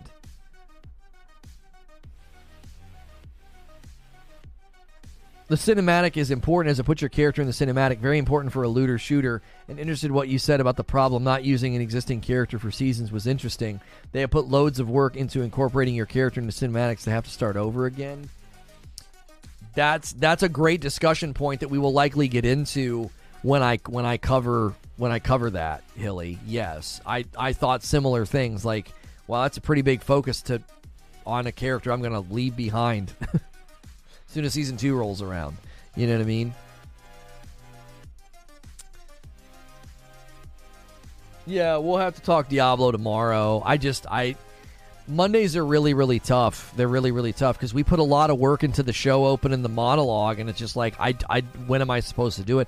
And again, I was going to do it this morning, and then all of a sudden, I saw, oh my gosh, Atomic Heart's embargo drops in like 20 minutes. Like, what the frick? So I quickly throw together a thumbnail and a title and a description so we can do a show about Atomic Heart, because I'm like, that's going to be way hotter and on everybody's minds. And I consistently covered it and said I thought a lot of the gameplay was fake, and I thought, well, here we go. Let's see what everybody's saying. I thought that would be a better stream.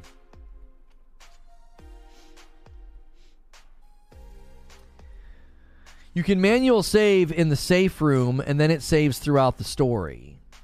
Yeah, I mean, 9milli, I don't know where Barrier got this. Barrier 9milli is saying that it does autosave, so I'm not sure what reviews were saying there's no autosave. Maybe they were confused, or maybe autosave is at pivotal points. Because 9milli, you just said it autosaved after you did something in the story. I think Barrier was quoting criticisms of people being like, it doesn't autosave when you're in the open world. It's not like, oh, hey, I just cleared an area and I just discovered a new area. Blink, blink, blink, autosave. Atomic Heart is not exactly generous with autosaves and checkpoints. This could mean plenty of lost progress if you haven't gotten to the phone to save your game.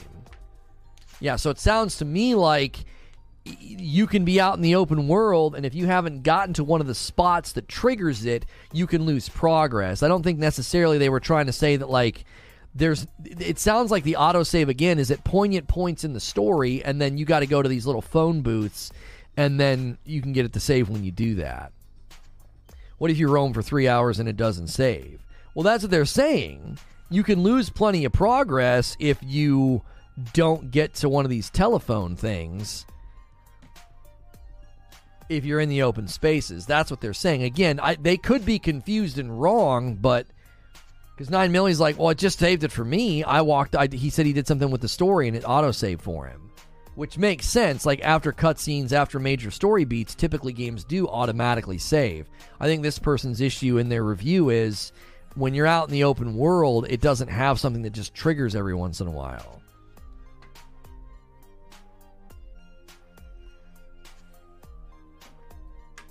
My favorite game of all time, you're praying you get a Superman game. I think a Superman game is going to be virtually impossible to pull off. We've gotten so many superhero games. I don't know, dude. I think in general, a Superman game would be incredibly hard to pull off. And if you're looking at like the Batman games and the Spider-Man games, I don't know.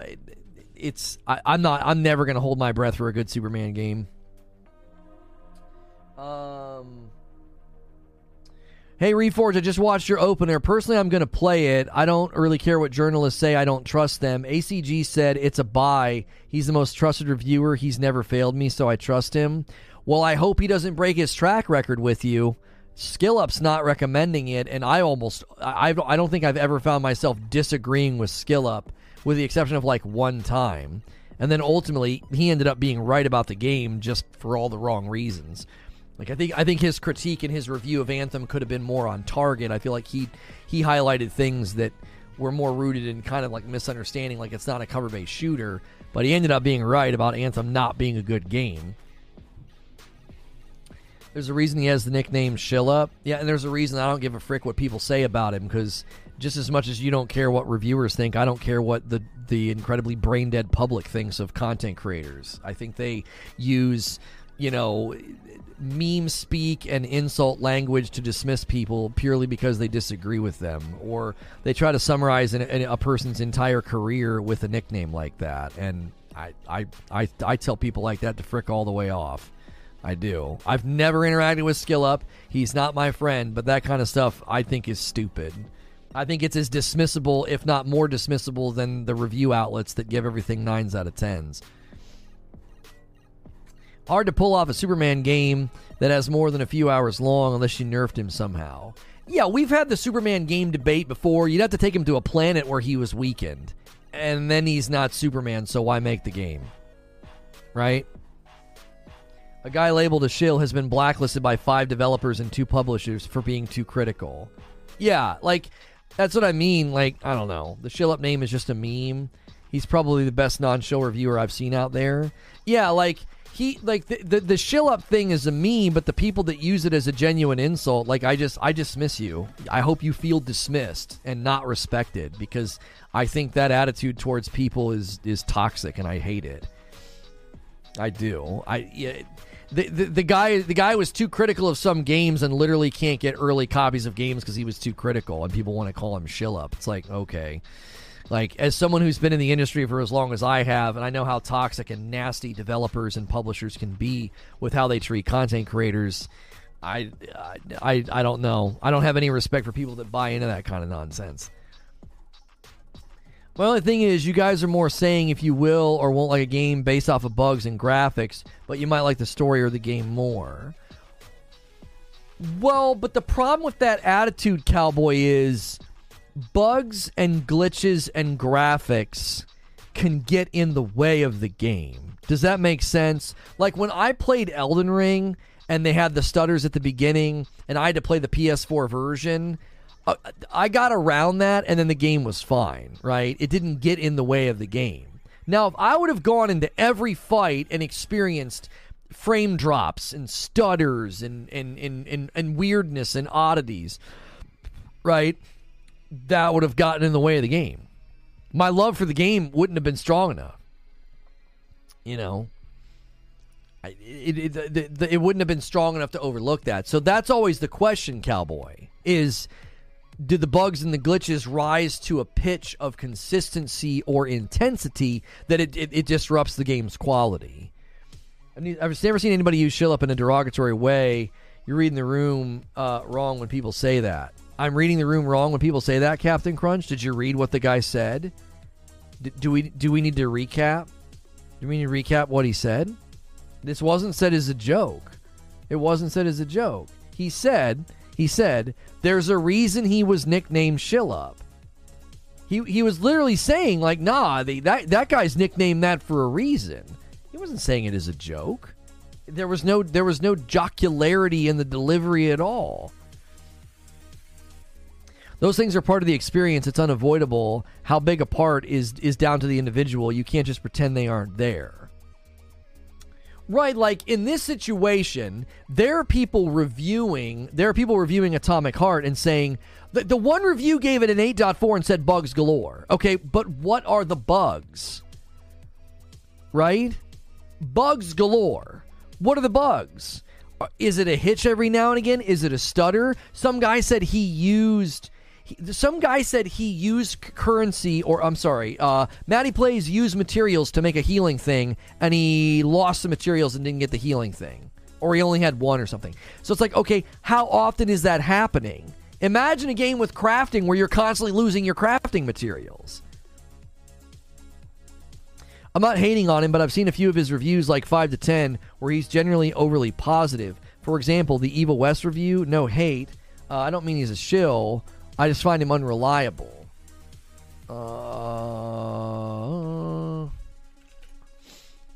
Was he out of step with everybody else on Evil West? 73 and a 75 Metacritic. PC depends on where he played. 73 on PC, and then hang on, it's freezing up. Let me check Steam. I loved Evil West personally. Yeah, I don't think Evil West was like some like monumental game that deserved high praise, but I don't feel like he's way out in left field if it's landing in the 70s. It depends on what kind of a score or praise he gave it. I've not watched his review. It has a 75. See, that's consensus. 73 Metacritic, 75 Metacritic. Steam, it has a 75. So that's consensus. So I would need to know how high was his praise for a game that's getting a 7.5 pretty much across the board. You know what I'm saying? I don't mean he's an a-hole. I just like calling him that a-hole. No disrespect intended. He gave that game a crazy good review. Evil West was a good game. Some things need to be fixed, but a good game overall.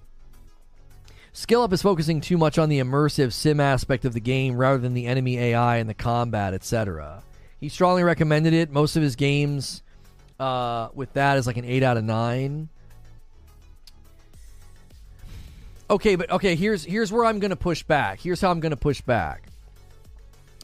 I said this morning that there's usually a cluster, right? Right now, the reason that my alarm bells were ringing for Atomic Heart is there doesn't seem to be a cluster. 4, 5s, and 6s, 7, 8s, and 9s, kind of all over the board. And then Skill Up says, I don't recommend it, right? You have like a wide gamut of responses to the game, okay?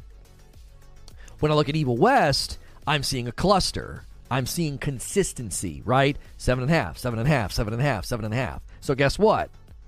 Skill Up's just on the higher end of the cluster. If it's getting 7.5s, that means some people are giving it 8s and 9s and really liked it, and some people are giving it 6s and 7s and didn't like it that much. Do you see what I'm saying? He's just on the other edge of the bell curve. That doesn't make him unreliable.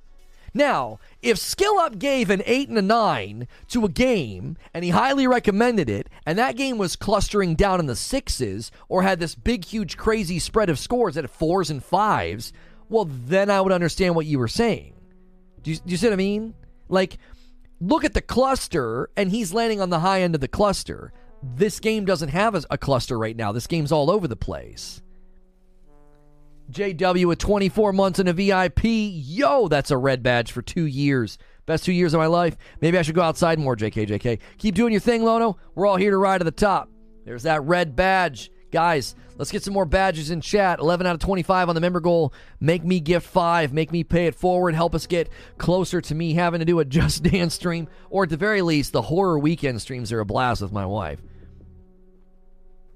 It all goes back to subjectivity. It goes both ways. Skill Up can really like a game that's getting a 7. I hate the number scores. I'm sorry if I use shill up. I meant something else. Listen, Rising Alex, once you establish your position with sentences instead of a label, look where we landed. Oh, you think he's unreliable because he gave recommendations on games that you thought were poor or bad or whatever. Okay, that's fine. That's fair.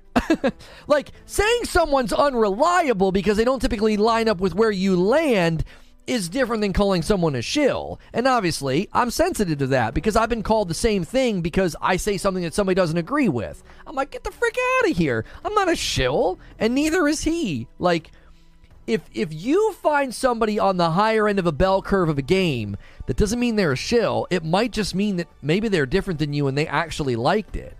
The man is saying he's not recommending Atomic Heart, and Atomic Heart, contrary to Evil West, doesn't seem to have a great cluster right now. There doesn't seem to be a consensus.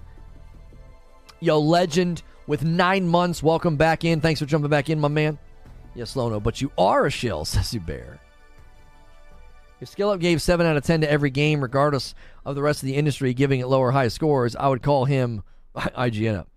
I think I heard somewhere as a joke, and then I used the word and didn't think about what it meant. You're good, Rising Alex. I slap it down really, really quickly. I do. I slap it down super quick, right? And I know that Shillup is a nickname from Layman Gaming, Justin Kidder. I know that it's a joke, but when people don't use it as a joke, I gut check it. I'm like, no, you're not going to come in here and passively dismiss some guy. Because listen, there's a giant difference between saying, I don't find him reliable, I don't line up with his perspective. But when you label him Shillup and you do it in a way that sounds like it's a dismissal, that is a very, very far-reaching summary of the man. It's a far-reaching summary of his content and his brand, and that's why I don't like it. I'm like, wait. You don't agree with his reviews. You don't agree with some of his scores. Okay. But if you're going to, like, summarize his brand, summarize his reliability with that label, that's when I take an issue with it. I'm like, wait, hang on a minute. Like, I didn't agree with his Anthem review. That doesn't mean I think, like, he's an overcritical ninny or something. You guys are defending and debating opinions which are subjective. I just beat Forspoken yesterday, and I'm glad I didn't listen to reviews because I really liked it. Right, and now your mama knows what you're advocating for is review agnosticism. Review agnosticism is the idea that, like, we can't know anything. We can't know if it's a good game or a bad game. Reviews are subjective. Reviews are all over the place. Well, then delete your YouTube channel and I'll do the same and we'll go off and do something else because there's no point in discussing games if everything's subjective. Do you see, like, you can't advocate for agnosticism within the reviews of games because subjectivity is like an escape route. There is typically consensus. There's typically a cluster. When you look at a game, you can have some semblance of an idea, right, of where a game lands on quality. That doesn't mean you can't enjoy it. Like, Forspoken is not a great game. I'd argue it's probably not even a very good game, okay? It's a video game that you may enjoy depending on where you end up landing on, like, subjectivity and gameplay. But you're not necessarily going to be able to say, no, it's a great game. And the way I defend it being a great game is by saying all reviews are subjective. But you just undercut anybody caring about what you have to say then. Don't you see? You're chopping off the very branch you're standing on. Oh, I liked it. I thought it was good. Well, but you just argued that the reviews are so subjective that they don't matter. Gnosticism? No, I said agnosticism. Gnosticism is the focus on knowledge. Gnosticism, gnosis, knowledge. Like, agnosticism is like atypical or atheistic. Like, agnosticism, the idea that we can't know anything. Agnosticism is the idea that we can't know anything, which to make that claim is the claim of knowledge, which means you just undercut your entire premise. It's a self-refuting premise. So, like, it's a self-refuting premise to be like, well, I like the game. I didn't really care what the reviewer said. But you just essentially said that your opinion of the game doesn't matter because it's purely subjective. Aggregate reviews give a 30,000 feet look at a game, but for whether you personally will enjoy it or find one or two reviews who share most of your own preferences. Right, and that's a way of looking at it, Chapter 8. Like, try and find people that you feel you like, okay, this guy's like me, this girl's like me. I can watch their reviews and have a general idea of whether or not I'm going to enjoy the game. Like, when Skill Up talks about games, he looks at games and uses phrases, and he has ideologies that line up with mine. I'm like, I can trust this guy when he says bad game, good game, recommend, don't recommend. Like, I know I line up with them. I get you. I'm just saying it depends if you value bugs and graphical issues over story and gameplay. And I thought Forspoken was pretty good, but was glad it wasn't so long. Right, and again, bugs and glitches and graphical issues always come down to frequency and intensity. How often is it happening? Is it stuttering every 30 seconds? Get the frick out of here. I'm not playing your game. Is it stuttering once an hour? I get like a random stutter sometimes in Hogwarts. I'm not going to throw my controller in the air and be like, can't play it, right? The frequencies, it's infrequent enough that I'm like, it's no big deal. The other issue is the intensity of the problem. Does it crash once an hour? That's pretty intense. It doesn't happen all that often. Yeah, but it's intense. That's an intense problem. I lost all my progress. I lost all my resources. Okay, that's an intense problem. It only happens once a day. Well, it doesn't matter. Frequency and intensity matter. So, in the realm of Atomic Heart, it seems to me that the bugs and the graphical issues are not frequent enough, they're not intense enough to warrant somebody saying, you can't play it, it's bad. Do you see what I'm saying? I'm just letting people know they're there. Listen, if that's the kind of stuff that's going to trip you up and kill your immersion and make you want to stop playing, then you may want to skip Atomic Heart. Largely, my conclusion was proceed with caution. Proceed with caution. You talking about Outriders? No. You're allowed to not agree with reviews. We did not agree with the review of Deathloop as reviewers sang its praises. Yeah, I found myself way on the low end of the bell curve for Deathloop. People were giving Deathloop 9s and 10s and calling it a masterpiece. And I was like, this is a 7 maybe? Like, maybe a 7? Yeah, people in chat are saying they like ACG. I like ACG. I think he leans positive. I don't think he's like overly biased and like overly, I don't think he like exaggerates. But I do think there are people that have personalities that lend themselves to just being more positive about games. In my experience, I've had podcast co-hosts that were like that. Ginger is like that. Ginger Prime, he leans in the positive on games. That doesn't mean his feedback's irrelevant, but you have to just kind of know going in, well, this guy kind of leans a little positive, right?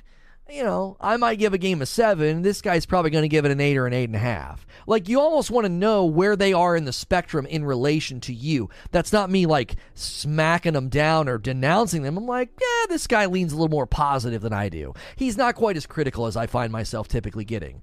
I listen to Skill Up, and I'm like, this guy's getting pretty critical. He gets down into the minutia of the game, and that's something I do as well. You're a negative Nancy, Lono? No, I'm not. My brother-in-law and I have similar preferences with food, except he likes spicy way more than I do. I take that into account when he gives his opinion. That's exactly right. Like, he goes down the spicy paradigm or the spectrum. He goes down further than you. So you know, if he's like, oh yeah, you got to get that classic pad thai, you know, okay, what flavor intensity did you get? He's like, I got a 7. You're like, I'm going to get a 4. You know what I mean? Like, you're going to dial it back from where he hits. The last couple ACG reviews I've listened to and watched, I'm like, I love this guy. He's exhaustive. I feel like I get good information from him, but I feel like he leans positive. I feel like he just has a more positive attitude and outlook, which is great. I think you need people like that. I think people like that add shades of color to what we do, and then you're going to have other guys that tend to be more critical. Now, the people that I don't like listening to are the people that just seem hungry to find fault. They think it's their job to unearth all of the problems and just put them before you and act as if that's representative of the product. Here's all the problems. I don't want to watch somebody like that. I don't. No, thank you. Anybody can do that, right? Get out the sifting bowl, sift the game through it, and be like, problem. Here's my review. And they just shove all the problems in your face. It's like, that's not a review. You were problem hunting. You were flaw hunting. I think a lot of gamers approach their own reviews that way. You know what I mean? Yeah, you're just a shill. This game's got tons of problems. They have their problem glasses on. That's all they look for. So they can't see any of the redeeming qualities of the game. ACG does that to maintain the professionalism with the devs and the publishers. There are two ways to critique a game, and I respect the business way he does it compared to others. Yeah, I mean, listen, no shade. Do you honestly think somebody at that level with that many subscribers wants to risk disrupting good relationships just to earn your respect? As long as he points out problems and flaws and doesn't mislead you or not talk about certain things, right? If the positive lean allows for truth to be told, then I have no problem with it.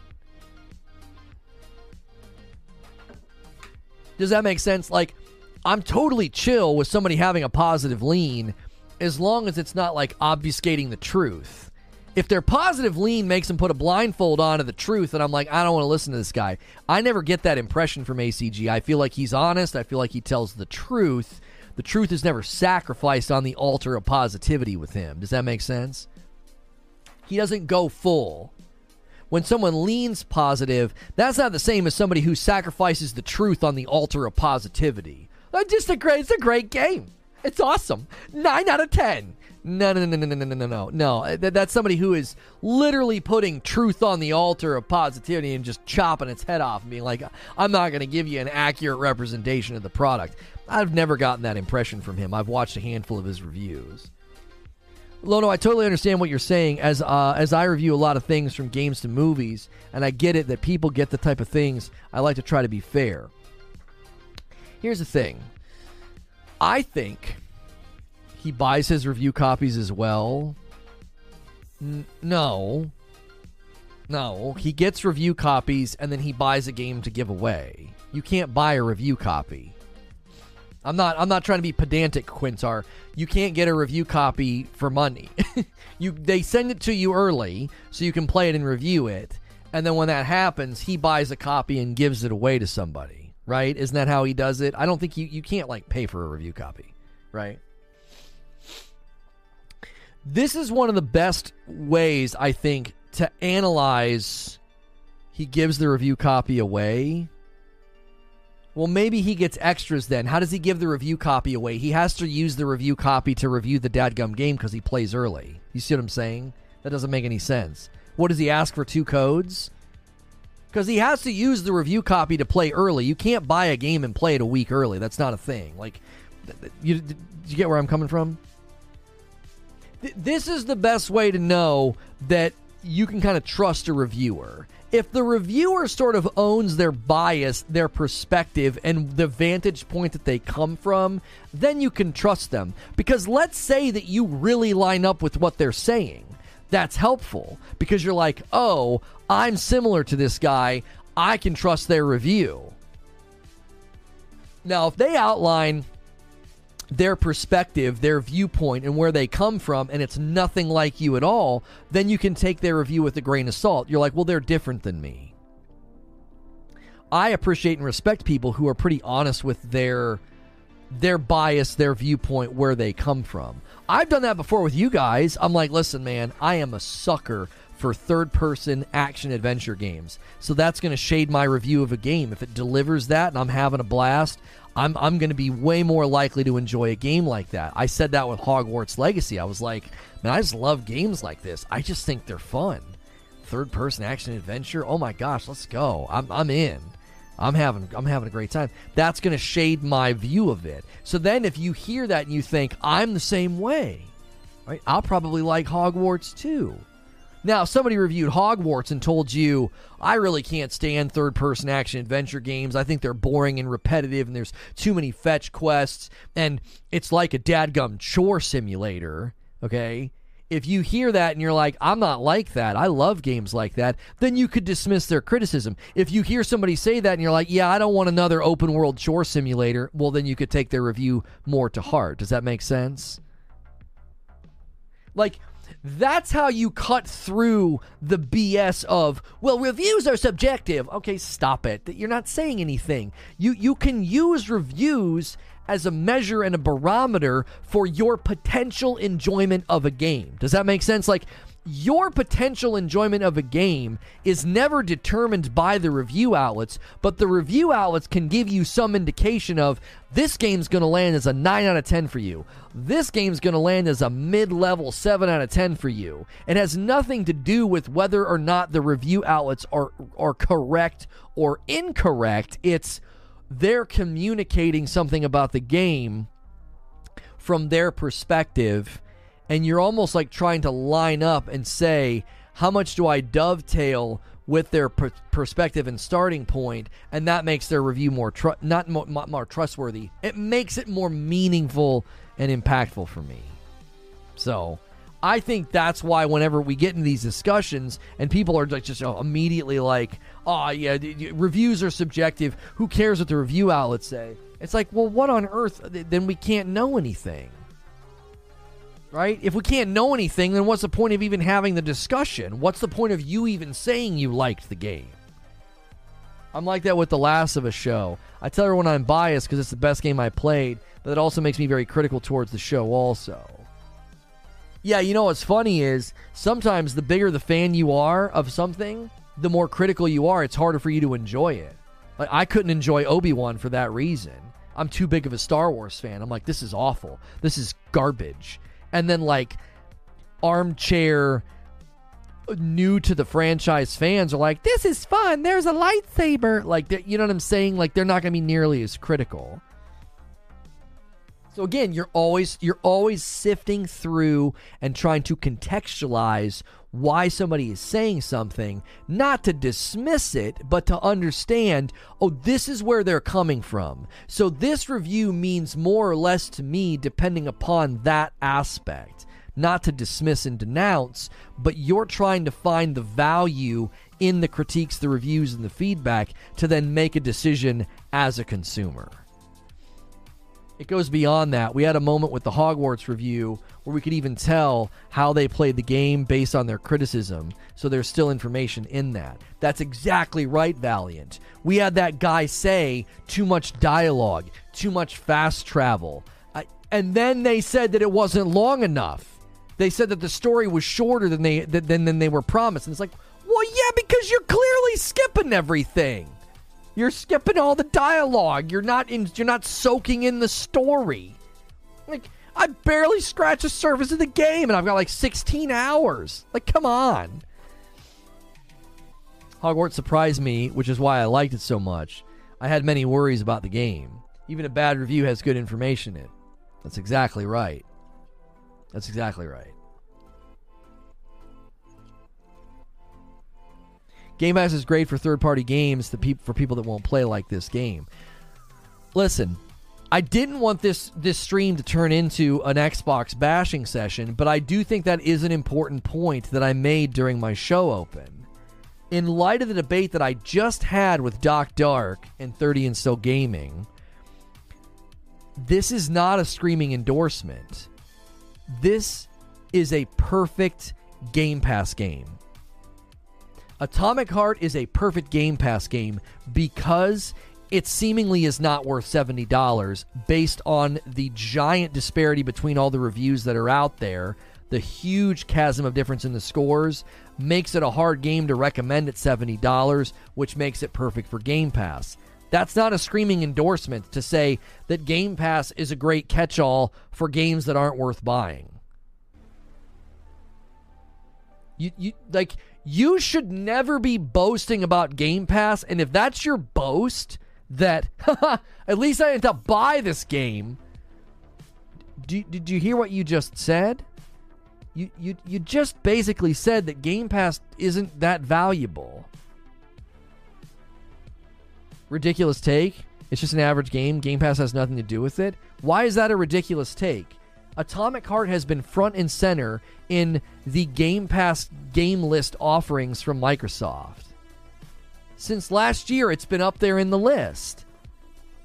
Big, good-looking AAA title going to Game Pass. I've had to hear from the Game Pass guys being like, we're getting Atomic Heart. We're getting Atomic Heart. Oh, okay. And then Atomic Heart hits. Reviews are kind of all over the place. Doesn't seem like it's a $70 game. Doesn't seem like it's worthy of the $70 strong endorsement. And if that's your boasting point to be like, yeah, well, that's the value of Game Pass. Here's another game that, thankfully, I didn't have to buy it. Is that valuable? Like, at one level, it's valuable. It's helped you save money. But another point, it's like, but is that what Game Pass is for? A catch-all for games that aren't worth buying?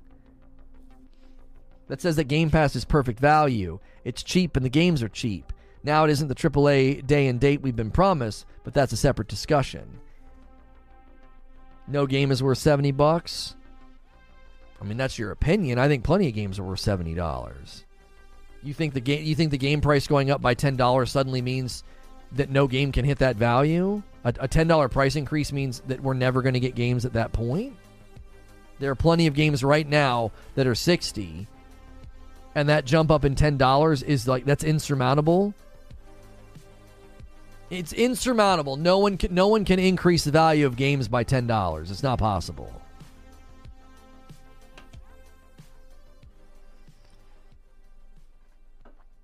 Perfect game for Game Pass is not a slam because it's not $70 good. Not many would buy it. On Game Pass, more people would play it. But that's not the dunk that people think it is, Justin Kidder. I'm not saying it's a slam, but it's not a slam dunk either. Oh, yeah. Another game hit Game Pass that's kind of mid and not so great. Thank goodness I didn't have to buy this game. Did you just defend Game Pass by saying that you got another game that's not worth buying? That's your defense of Game Pass? I don't think people hear what they're saying. So many times I've seen Game Pass defended with games like Atomic Heart. Yeah, suckers, I didn't have to buy that game. Game definitely wasn't worth it. Thank God for Game Pass. I'm only signing back up for Game Pass because of Atomic Heart. It's coming, and then I'll play Hi-Fi Rush and Return to High on Life. Lono's actually right. Right, like, look at what Cowboy just said. The reviews are pouring in. Atomic Heart's not getting consistency, not getting ringing endorsements. It's getting good scores, mid scores, and bad scores. Just all over the place. It seemingly isn't good enough to convince him to be like, I'm just going to buy it for the 70. What's it say? Well, nah, that game's landing kind of in the mid. It's landing in the 7s. I'm going to get Game Pass for $10 so I don't have to buy that game. When I see a game like this go into the subscription, it tells me the developer lacked confidence on the sales of their potential game. Would you please then name games you think are worth $70? Any of the first-party titles I bought for my PS5. Returnal, Ratchet & Clank, Horizon Forbidden West, and God of War Ragnarok were all worth $70 in my book. I got next-gen performance. I got really cool new features. I've gotten tons and tons of value out of those games. Tons of hours. They're beautiful games. They're magnificent. Those were all worth $70 to me. Movie games boring. Said like someone I know that hasn't played those games. Calling Returnal, Ratchet & Clank, and Horizon Forbidden West and God of War Ragnarok movie games it's just laughably stupid. I'm sorry. I don't have any respect for that opinion anymore. I think that's a stupid opinion. It is. It's not worthy of respect. To reduce games that win awards and get nominated and get high reviews and are critically acclaimed and have massive commercial success, to be like, those are movie games. Like it's amazing to me. It's amazing to me that criticism is now the go-to criticism of Sony. Oh, those are movie games. Those are movie games. Like, tell me that your criticism is empty and vapid and non-substantive without telling me it's empty and vapid and non-substantive. Dead Cells is a better rogue light than Returnal. Subjective opinion, not based on anything that the game sets out to do. Judging a game by its merits is not the same as judging a game based on its comparison to other games. Like, compare any game to any other game, and you can do that. You can do that. This game's a better RPG than this game is. Okay, that just means you liked it more. That doesn't mean it's true. How is Returnal a movie game? If anything, it's almost all only gameplay. Well, yeah, and this person knows that, so that's why they're quick to dismiss it and say, oh, Dead Cells is a better rogue. Okay. Again, you just show that you don't have an argument. When you want to dismiss some of the most commercially successful games last year, some of the most praised games, some of the games that got the most award nominations as movie games, you're just showing me you've never played them. You don't have a PlayStation 5. Because if you did, nobody that owns a PlayStation 5 would say that. Nobody that's played those games would be like, yeah, they're just movie games. They're just movie games. I'm watching my son play Ratchet and Clank, and like, I literally can't have any respect for somebody saying that because it's literally stupid. You're just saying something that's stupid. It's nonsensical. You look at a game with I don't even know how many weapons are in Ratchet and Clank. I don't know, 50? And all these different build and upgrade options within the actual weapon system. And then you got all of the different movement, all the different combinations, all the different approaches to combat, all the different things that you can do. And you're like, it's just a movie game. Your opinion is stupid.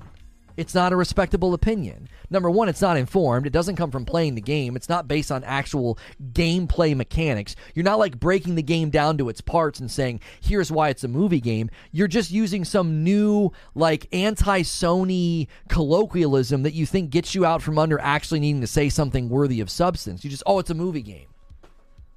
Those are just movie games. So then you don't have to say anything. Both Ori's, Hellblade, Hot Wheels, ESO, all the Halos, several Star Wars games, Lego games, Battlefield are all on Game Pass. Well, that's the other point I wanted to make. I wish I would have made this point in the debate with Doc, Dan. You know what's funny to me? Is people will sit and say, look at all these great games that are on Game Pass. A lot of those are old games. I'm not going to disagree with you. They're great games, but they're old games. So you're allowed to count old games when it fits your narrative, right? Yeah, look at all these great games on Game Pass. Well, they're old games, right? Maybe they might pop off back with like FPS boost. So Game Pass is really valuable because of old games and FPS boost. Let's apply that logic to the PS5. Director's cuts of Death Stranding and Ghost of Tsushima, free upgrades, 4K checkerboard, and 60 FPS modes for God of War 2018, and 60 FPS upgrades for Spider-Man and Horizon Zero Dawn. But those are old games, and they're just making them run better. Oh, ho, ho, ho. But we just said those are great value points to the Xbox Game Pass ecosystem, right? Right? Bunch of old games that have had their graphics turned up, right? Doesn't that then therefore make PS5 a great value, a great ecosystem, a great thing to buy into? You just move the goalposts. PlayStation's just a bunch of movie games. They don't even have that many first-party exclusives. We got way more games over here on Game Pass. Yeah, and most of those games are old.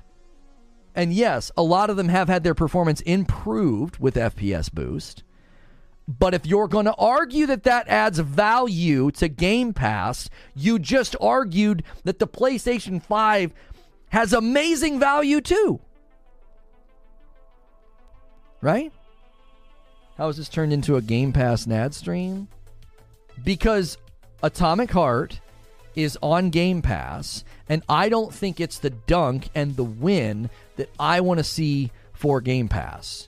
Your account is 3 days old. You are banned. You still have to buy those games, though. Right, but Lone Wolf, here's the thing, though. Here's the thing. Listen to the argument. Listen to the argument. Go back and watch the stream with Doc Dark. Okay? One of the consistent things that Doc said in defense of Game Pass is, everyone talks about, this is what he kept saying. Everybody talks about how Xbox doesn't have any games. Xbox doesn't have any good games. Game Pass doesn't have any good games. And what's he say? It does. Look at all these great games. Look at all these amazing things. And lots of people who defend the Xbox Series X will tell you, look at all these great games, look at all these great old games, and they got FPS boost. You just argued for the PS5 also having a bunch of great games and also having a bunch of great features like free updates to Spider-Man, Horizon Zero Dawn, and God of War to run better and to look better, director's cuts of Ghost of Tsushima and Death Stranding. That arguably means all those games are functioning at next-gen performance. They might not have like next-gen lighting, but they're running at next-gen performance. There's zero load time now when I play Ghost of Tsushima. Zero load time. And better performance, better resolution, better frames per second. So I'm getting some of the things I was promised on next gen in an amazing game. It's an amazing game. So if I'm going to sit here and give you credit and say, okay, sure, you're right. Game Pass has lots of great games on it, and they improved a lot of the performance of those games, I have to be consistent and say the same thing about the PlayStation 5. But you have to buy those games. We're not debating whether or not you should spend the money. We're debating whether or not both platforms have good ecosystems with good games. That's what we're debating. And what I want to see for Game Pass is not a game like Atomic Heart that quite literally will be celebrated because, well, I didn't have to buy it. It's not worth $70, and thank goodness for Game Pass. I didn't have to buy the game. Don't you see, like, that's not a dunk. You're not. That's not a slam dunk to be bragging about Game Pass with a game that you're arguing isn't worth the money. Should that be the slogan of Game Pass? Game Pass. Come play games that aren't worth buying. Like,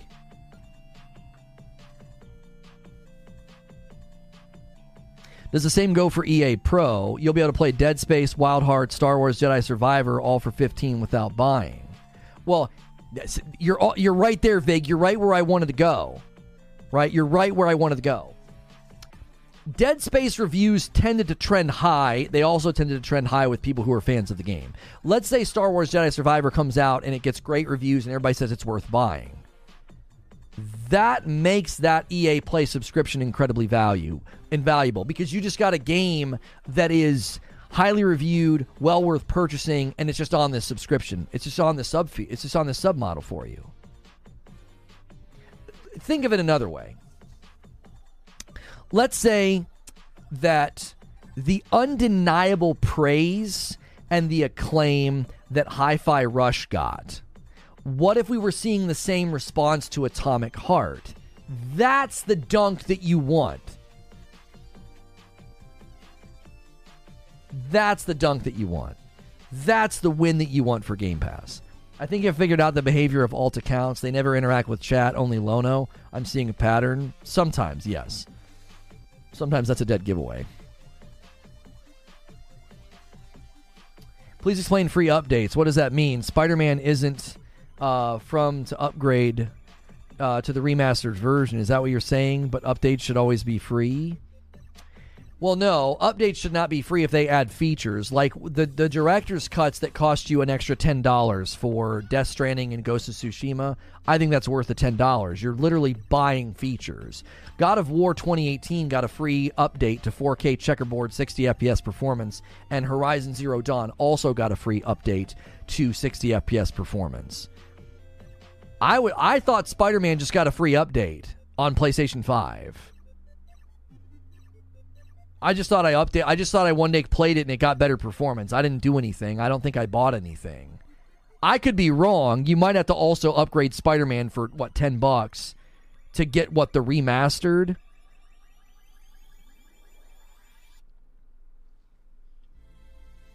Yeah, Saint. Yeah, sometimes people don't interact with chat or read chat because they're doing something else. But there's obviously a vibe shift when someone comes in and they're constantly taking digs at me and they never really look at chat or interact with chat. It might be an indication we have somebody on an alt.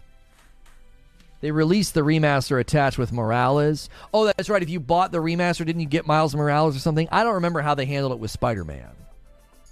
I just know that they did it for free for Ragnarok, and they did it for free with Zero Dawn, and then they had the $10 upgrades for director's cuts of Death Stranding and Ghost of Tsushima that I thought were well worth it because you got a bunch of extra features added. They went back and did a bunch of stuff to those games that you were basically paying for.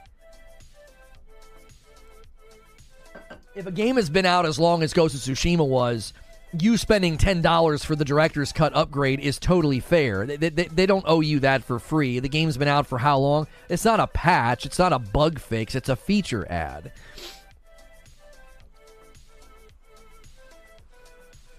Yo, what's good, Big O? Just tuning in to talk to you and ignore chat. Here's a great reason to be here all the time, right? We've had 11 members this morning gifted. If we hit 25, I'll gift 5. I do that at the end of the stream. It's a reason to continue watching. The longer you watch, the more you press like, the more likely it is you will get one of those gifted memberships. Could we get 60 more likes on this video? Let's aim for 400 likes. Let's aim for 25 members. And let's see if we've had any coffee orders today.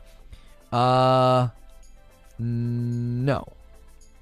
We haven't. I've got emails from something else.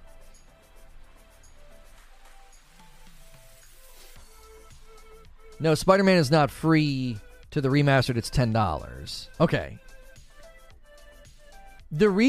Here's the thing. The reason I've never had an issue with spending that $10, Cowboy, is because I have no problem paying for a premium product. I don't. I have no problem paying for a premium product. If somebody said, you can rent this movie for $5 or $8, and when I rent the $8 version, it's like an extended version of the movie, I have no problem spending the extra money because I'm going to get more stuff. It doesn't bother me at all to spend more to get more. That transaction is not, to me, that's not a problem. It never has been. Yo, Quintar, we're going to hit this. Come on, 16 members on the day. One goes to De Silva, Rising Alex, 809 Lion snagged one, Shadow, and Tony the Tiger. If any of you just got a gifted member and you want to pay it forward, you can gift one. You don't have to do a big batch. Let's have like a pay it forward train. Like just pass it off. Hand a gifted to somebody. My shipping confirmation email for my PSVR 2, is that what you're asking about? I got that, but it was just a label creation. Will you be buying Hellblade 2? Yeah, I'll be buying Hellblade 2. Yeah. 100%. I want that game to be mine. Well, I know it's not mine, right? When you buy something digitally, you're buying a license, but like I want that on my Xbox as a purchase. I'm not playing that game on Game Pass. No way. That's one thing that Sony is absolutely annoying me on. It doesn't help each game. It has to be specifically patched to 60 FPS on PS5. For instance, I want to play Far Cry 5, but it's only 30 on PS5, but 60 elsewhere. Oh, Far Cry 5? Oh, maybe they have to push out like an actual update because they like even FPS boost is an update to the game. You know what I mean? Hellblade 2 looks like the perfect Game Pass game. I will slap you, Abe. Miles is on PS Plus, but the remastered Spider-Man 1 still costs $10. You would think Sony would make the remake available on PS Plus also. Yeah, I feel like games are going to get kicked to PS Plus when they've been out for a year. That's what they did with Horizon Forbidden West. So I'm not quite sure what they're doing with Spider-Man. Again, Spider-Man always seems to get different treatment for some reason, like as a piece of property. Oh yeah. My whole morning's been frazzled. My laptop's like still out there, open on the couch. I did not get my, you know what I mean? I did not get my my work done properly this morning. If Hellblade 2 is longer than the first one, I might buy it. I beat Hellblade 1 in one day. Yeah, Hellblade 1's a pretty short game. It's a pretty short game. I want to say Sony really took an L losing Hellblade 2, but then I see Bleeding Edge, and I don't know, maybe Hellblade 1 was lightning in a bottle. I hope Hellblade 1 was not lightning in a bottle. Will you cover Sons of the Forest? It's smaller and not coming to consoles until later. Really excited for the early access. I actually love games like that. I just don't know. I mean, I could play it for an afternoon and see what people think. How far are you in Hogwarts? 16 hours?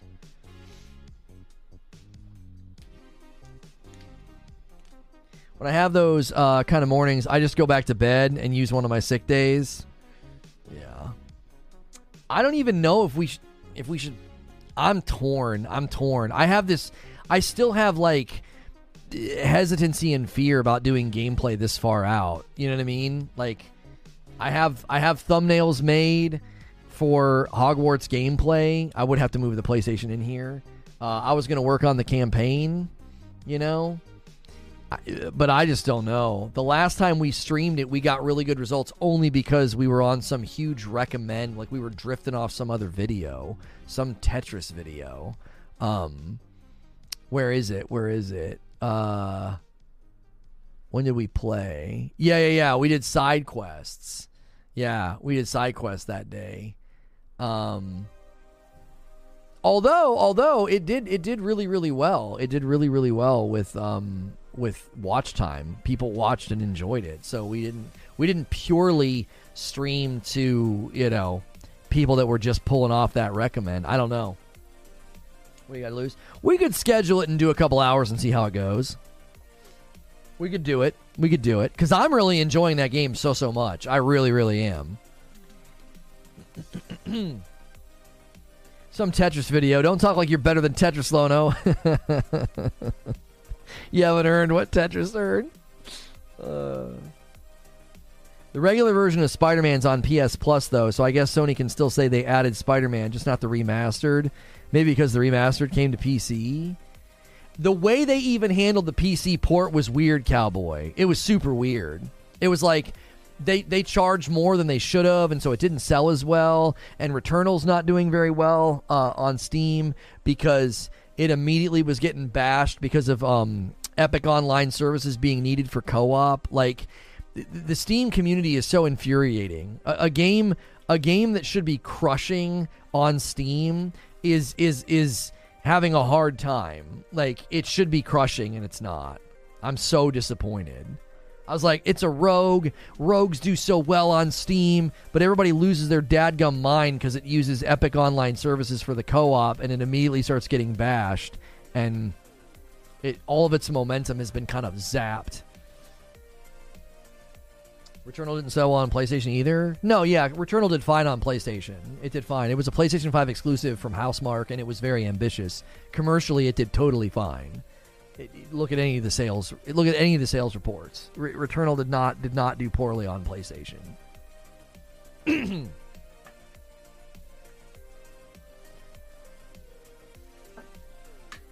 Sony's not doing a great job optimizing most of their games on PC. That's not true at all. What are you talking about? All their PC ports have been hailed as very well. Excuse me, as very well optimized. What do you mean? Days Gone is rock solid. God of War 2018 was hailed as one of the best PC ports ever. There was the Uncharted one recently that got a ton of praise for being very well optimized. And Returnal got a very good rating from Digital Foundry, and they said it could be better, but they said it was good. Where are you seeing it getting bashed? Well, it only has an 81% on Steam, and that's because day one it had like a 60% because everyone was giving it thumbs downs because of the Epic Online thing.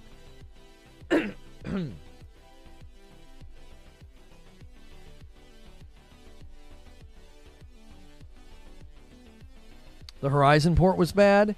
Yeah, Horizon port was bad. Yeah, the Spider-Man port was hailed as a very good port. The only one that was bad in the bunch was Horizon Zero Dawn, and they fixed a lot of those issues. Yeah, Horizon Zero Dawn was rough. It had performance problems when they ported it to PC. That's 100% true. But all the rest of them got great reviews with respect to port quality. 81% doesn't sound bad. Well, but you have to consider something, Robert. 81 should be more like a 91 when people are just immediately giving it a thumbs down because of the Epic Online thing. I'm not into rogues, but Returnal is the one game that makes sense when you die and come back. My other streamer family, a guy who made his empire off Hades and plays indie rogues, bought Returnal for PC and he couldn't put it down. He used a PS5 controller and the haptics blew his mind. I was trying to tell Doc, man, haptics are not a gimmick. I was like, they're not a gimmick, Doc. They add to the immersion. It's incredible. you think we'll see a trend of PS exclusives being dropped in PlayStation Plus game catalog after release? Yes, that's been my prediction for a long time. This is not me doing the I told you so thing, but I kept telling people this is the pattern I see they're going to do. Big first-party release. It's going to hit PS Plus 12 months later. It'll hit PC 18 months. Like 1 year it'll hit PS Plus. A year and a half it'll land on PC. That's the pattern I see emerging.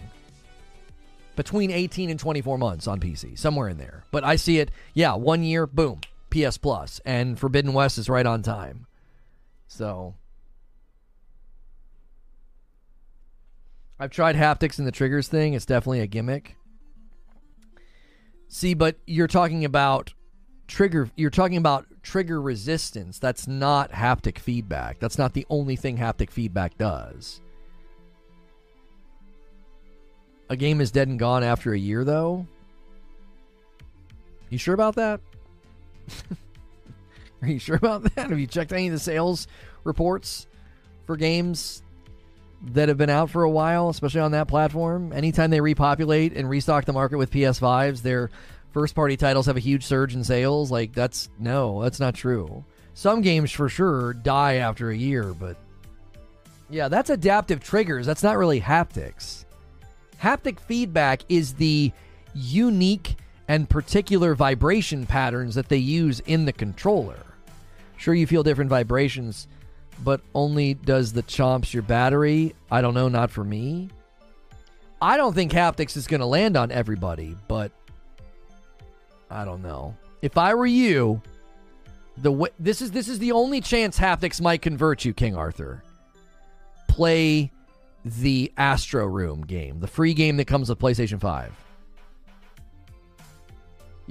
Play the Astro Room, and then tell me that haptics are a gimmick. I don't think so. Haptics can do some really, really cool and creative things. Combined with the speaker, combined with trigger feedback, combined with motion controls. That Astro Room, man, that Astro Room is clean, bro. It's very, very clean. It really shows how haptics can be a major point of immersion. Now, if that doesn't convince you, King Arthur, everybody's different. Everybody's different. Some people are going to touch the controller and say, I don't get it. Right? I don't get it. Why does everybody think this is dope? You might not be convinced, and that's fine.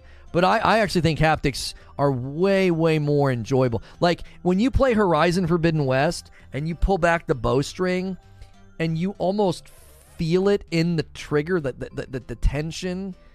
I don't know, man. I don't know. That's really cool.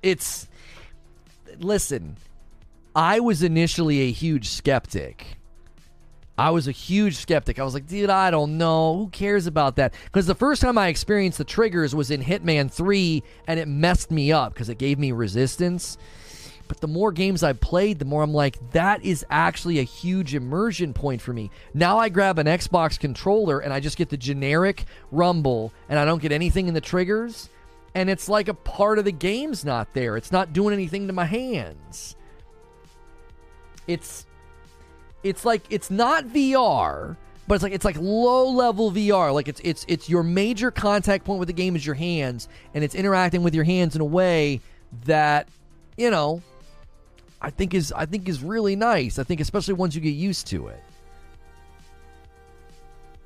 I actually typically turn off the adaptive trigger, King Arthur. I like haptic feedback. I like the haptics. I like the speaker. I like the vibrations. But I do not like the trigger resistance. I typically actually turn that off.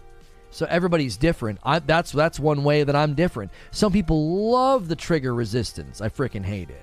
Now, in Horizon Forbidden West, it doesn't really give you resistance. You almost feel the tension in the bowstring. It's different. It doesn't, like, stop. Like, in Hitman, the trigger just stopped. And I was like, what the frick?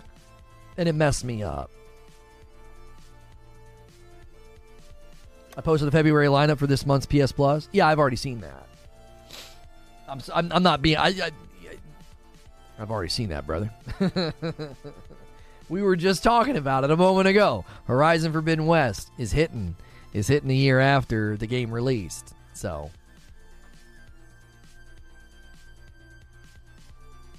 okay, here's what we're gonna do. We need 9 more members, and I'll give 5. Stick around. Don't go anywhere. If you want to get it gifted, that's the way to do it. Stick around. We need 30 more likes. So do me a favor. I'm gonna quick run upstairs. I'm gonna use the restroom. I'm gonna grab my PlayStation. We're gonna jump to gameplay momentarily. So don't go anywhere. Let's get some members going. Let's not miss this goal. We've not missed it since November. Let's have a year streak, right? Let's get all the way to November of never missing that goal. I will be right back. Please don't go anywhere. We don't run ads. That's why we push for, sponsors, members, coffee, etc. All right? I'll be right back.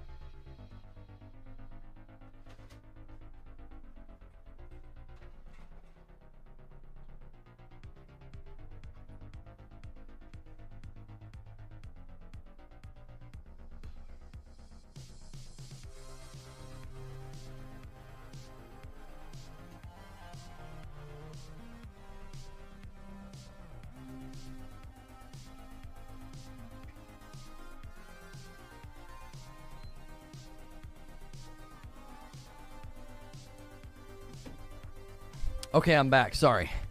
I had to get my PlayStation. Okay. All right, if we're going to do these 9 members, you're going to have to do it relatively quickly.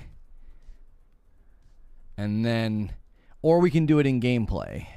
You guys can save them. Okay. I got to schedule this game. This gameplay stream.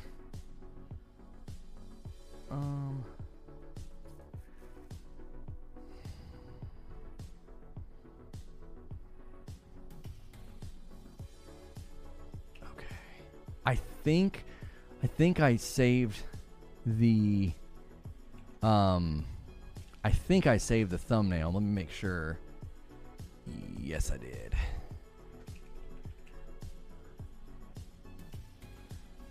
New gameplay. Gaming news Hogwarts. Okay. I actually played this. We've been playing this in the evenings as well and having a good time with it.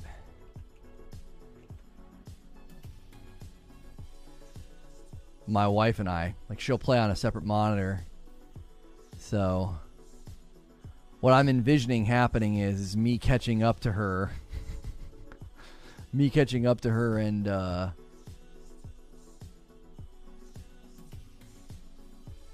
we'll do it at 12:30. Me catching up to her and then just like starting another character. Or I'm sorry, passing her. Yeah, you're good, Sven. You're good. Yeah, I don't know if we'll do a member stream today. I don't know. It depends on how gameplay goes.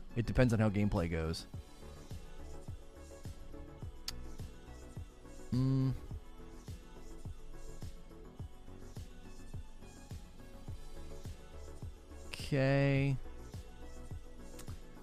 All right. We can hang out for about, I don't know, 10 minutes more, just in case we missed anything. You know, in southern Florida, iguanas fall out of the trees when it gets cold.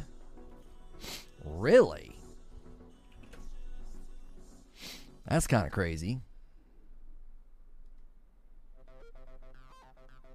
So if we want a member stream, we should dig gameplay. They just fall over? That's kind of funny. I mean, obviously it's not funny if they get hurt, but they probably do get a little hurt.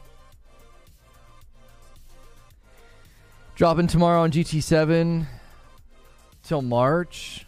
Sophie AI. I don't know what you're saying. That sentence seems like gibberish to me. I don't know what that is. Sony's Sophie AI is dropping tomorrow on GT7 till March. I don't know what that is. Let me see if I've got any shipping updates, by the way, on my PSVR 2. Because I had somebody...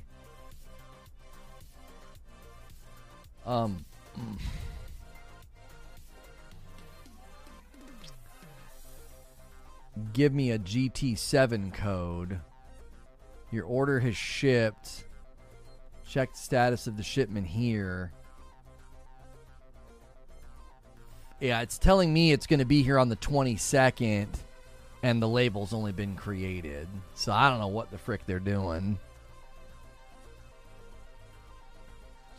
Oh, RoboCop Rogue City is available for pre-order.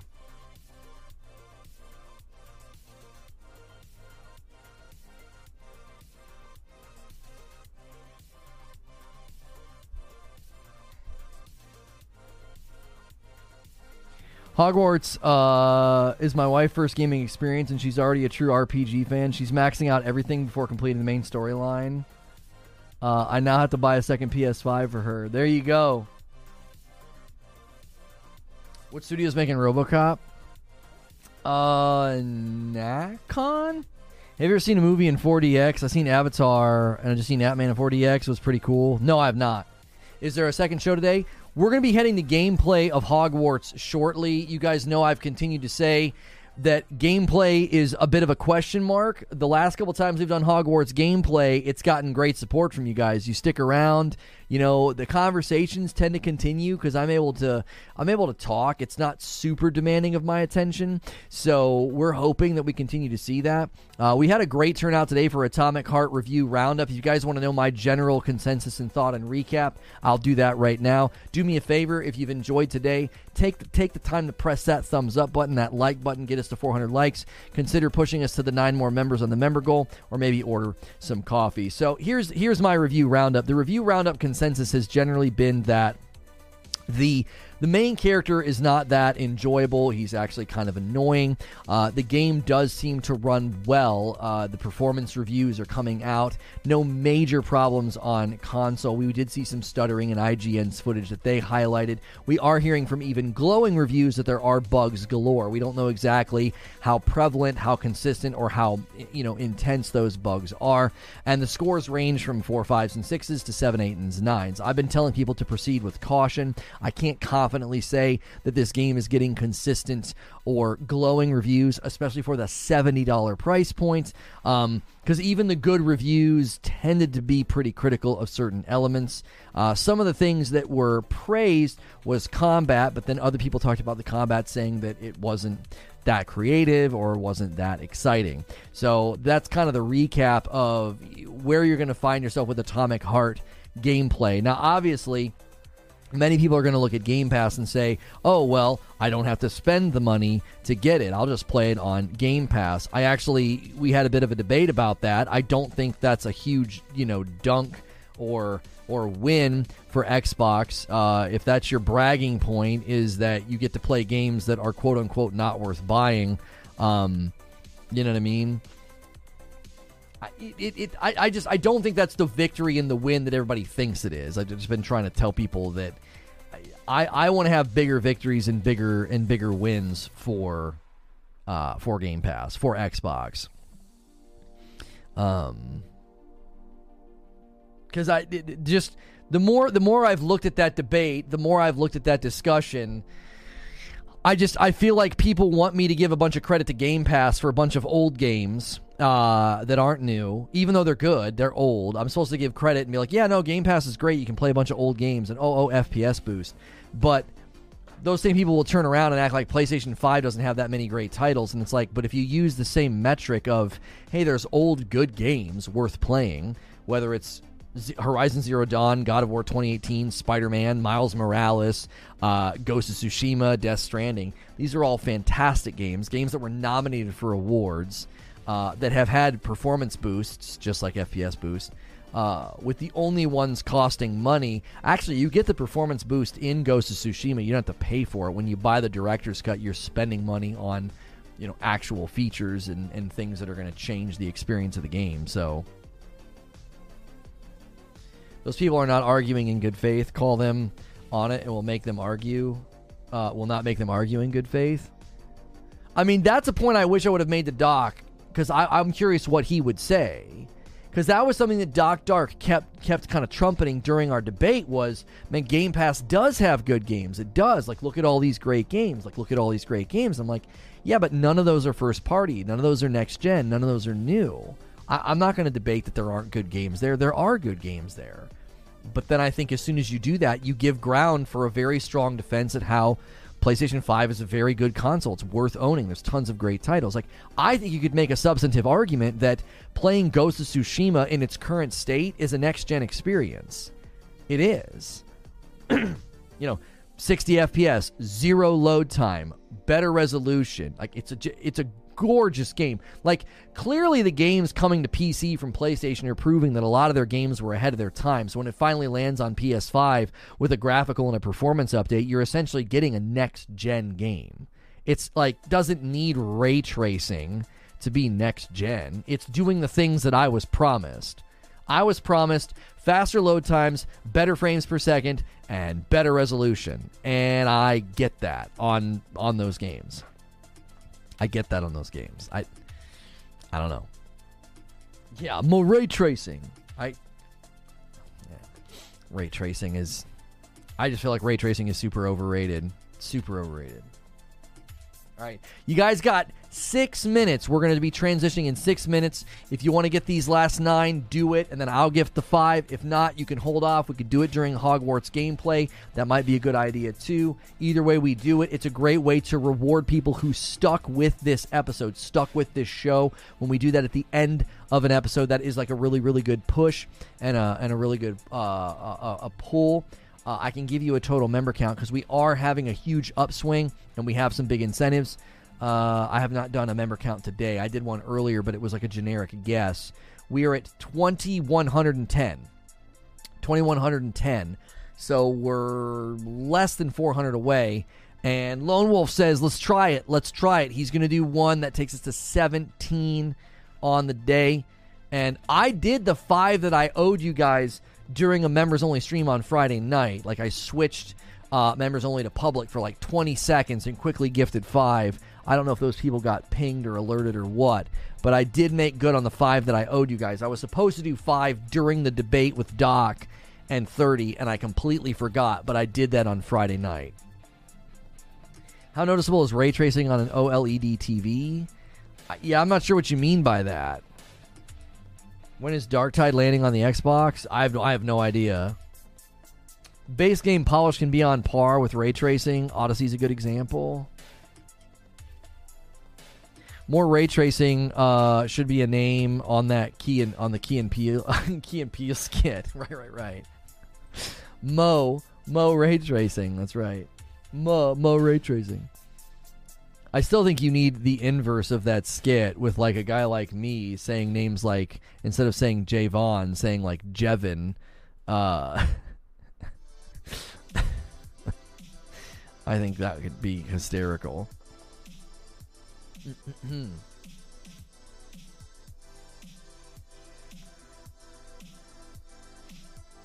We live that all the time.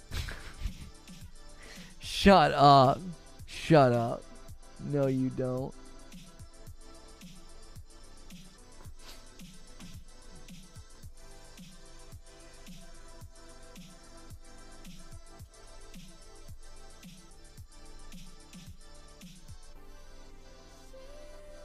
I must have had...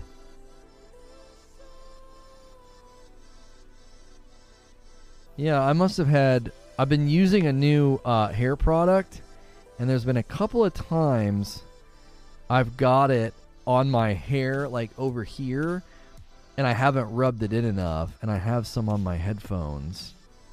I was like, what is on my headphones? Did I get food on my headphones? No, it's this new product. I really like it. It's Old Spice, but sometimes, like, I'll have it on my fingertips, and I'll be rubbing it in my hair, and it'll be on my palm, and I'll get it like in here, and I won't see it, like I won't notice it, because it's like on the palm of my hand.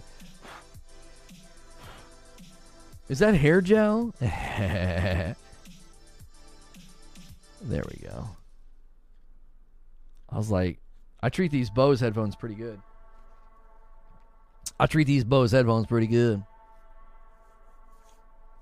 The guy in the horse convinced you? Yeah. He convinced me. Oh, that's too loud. Sorry.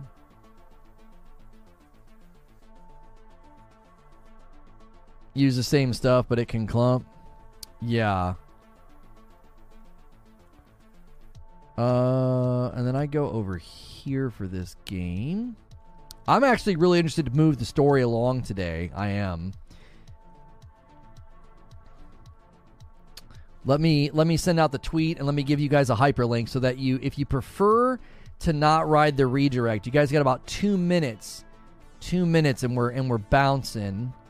So let me send my tweet out.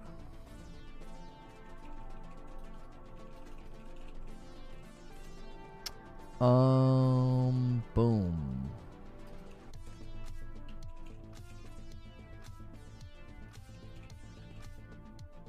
Okay.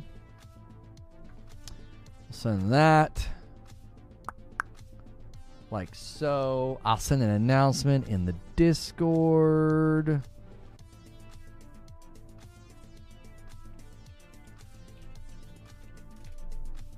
Okay. All right, here we go. You guys can use that link in chat if you prefer not to ride the redirect. It'll bring you guys with me. Now, keep in mind, gameplay is always a little weird because, like, not everybody comes with us, right? There's 350 of you, and not everybody comes to gameplay. So please, when you head over, smash the like button. When we get those first 100 likes, it makes a humongous difference in how YouTube treats the video. Because YouTube will look at the video and be like, hey, why are there so many people here and no one's pressing like? Because a lot of you will come over with the redirect, okay? So do me a favor and do that as soon as we get over there.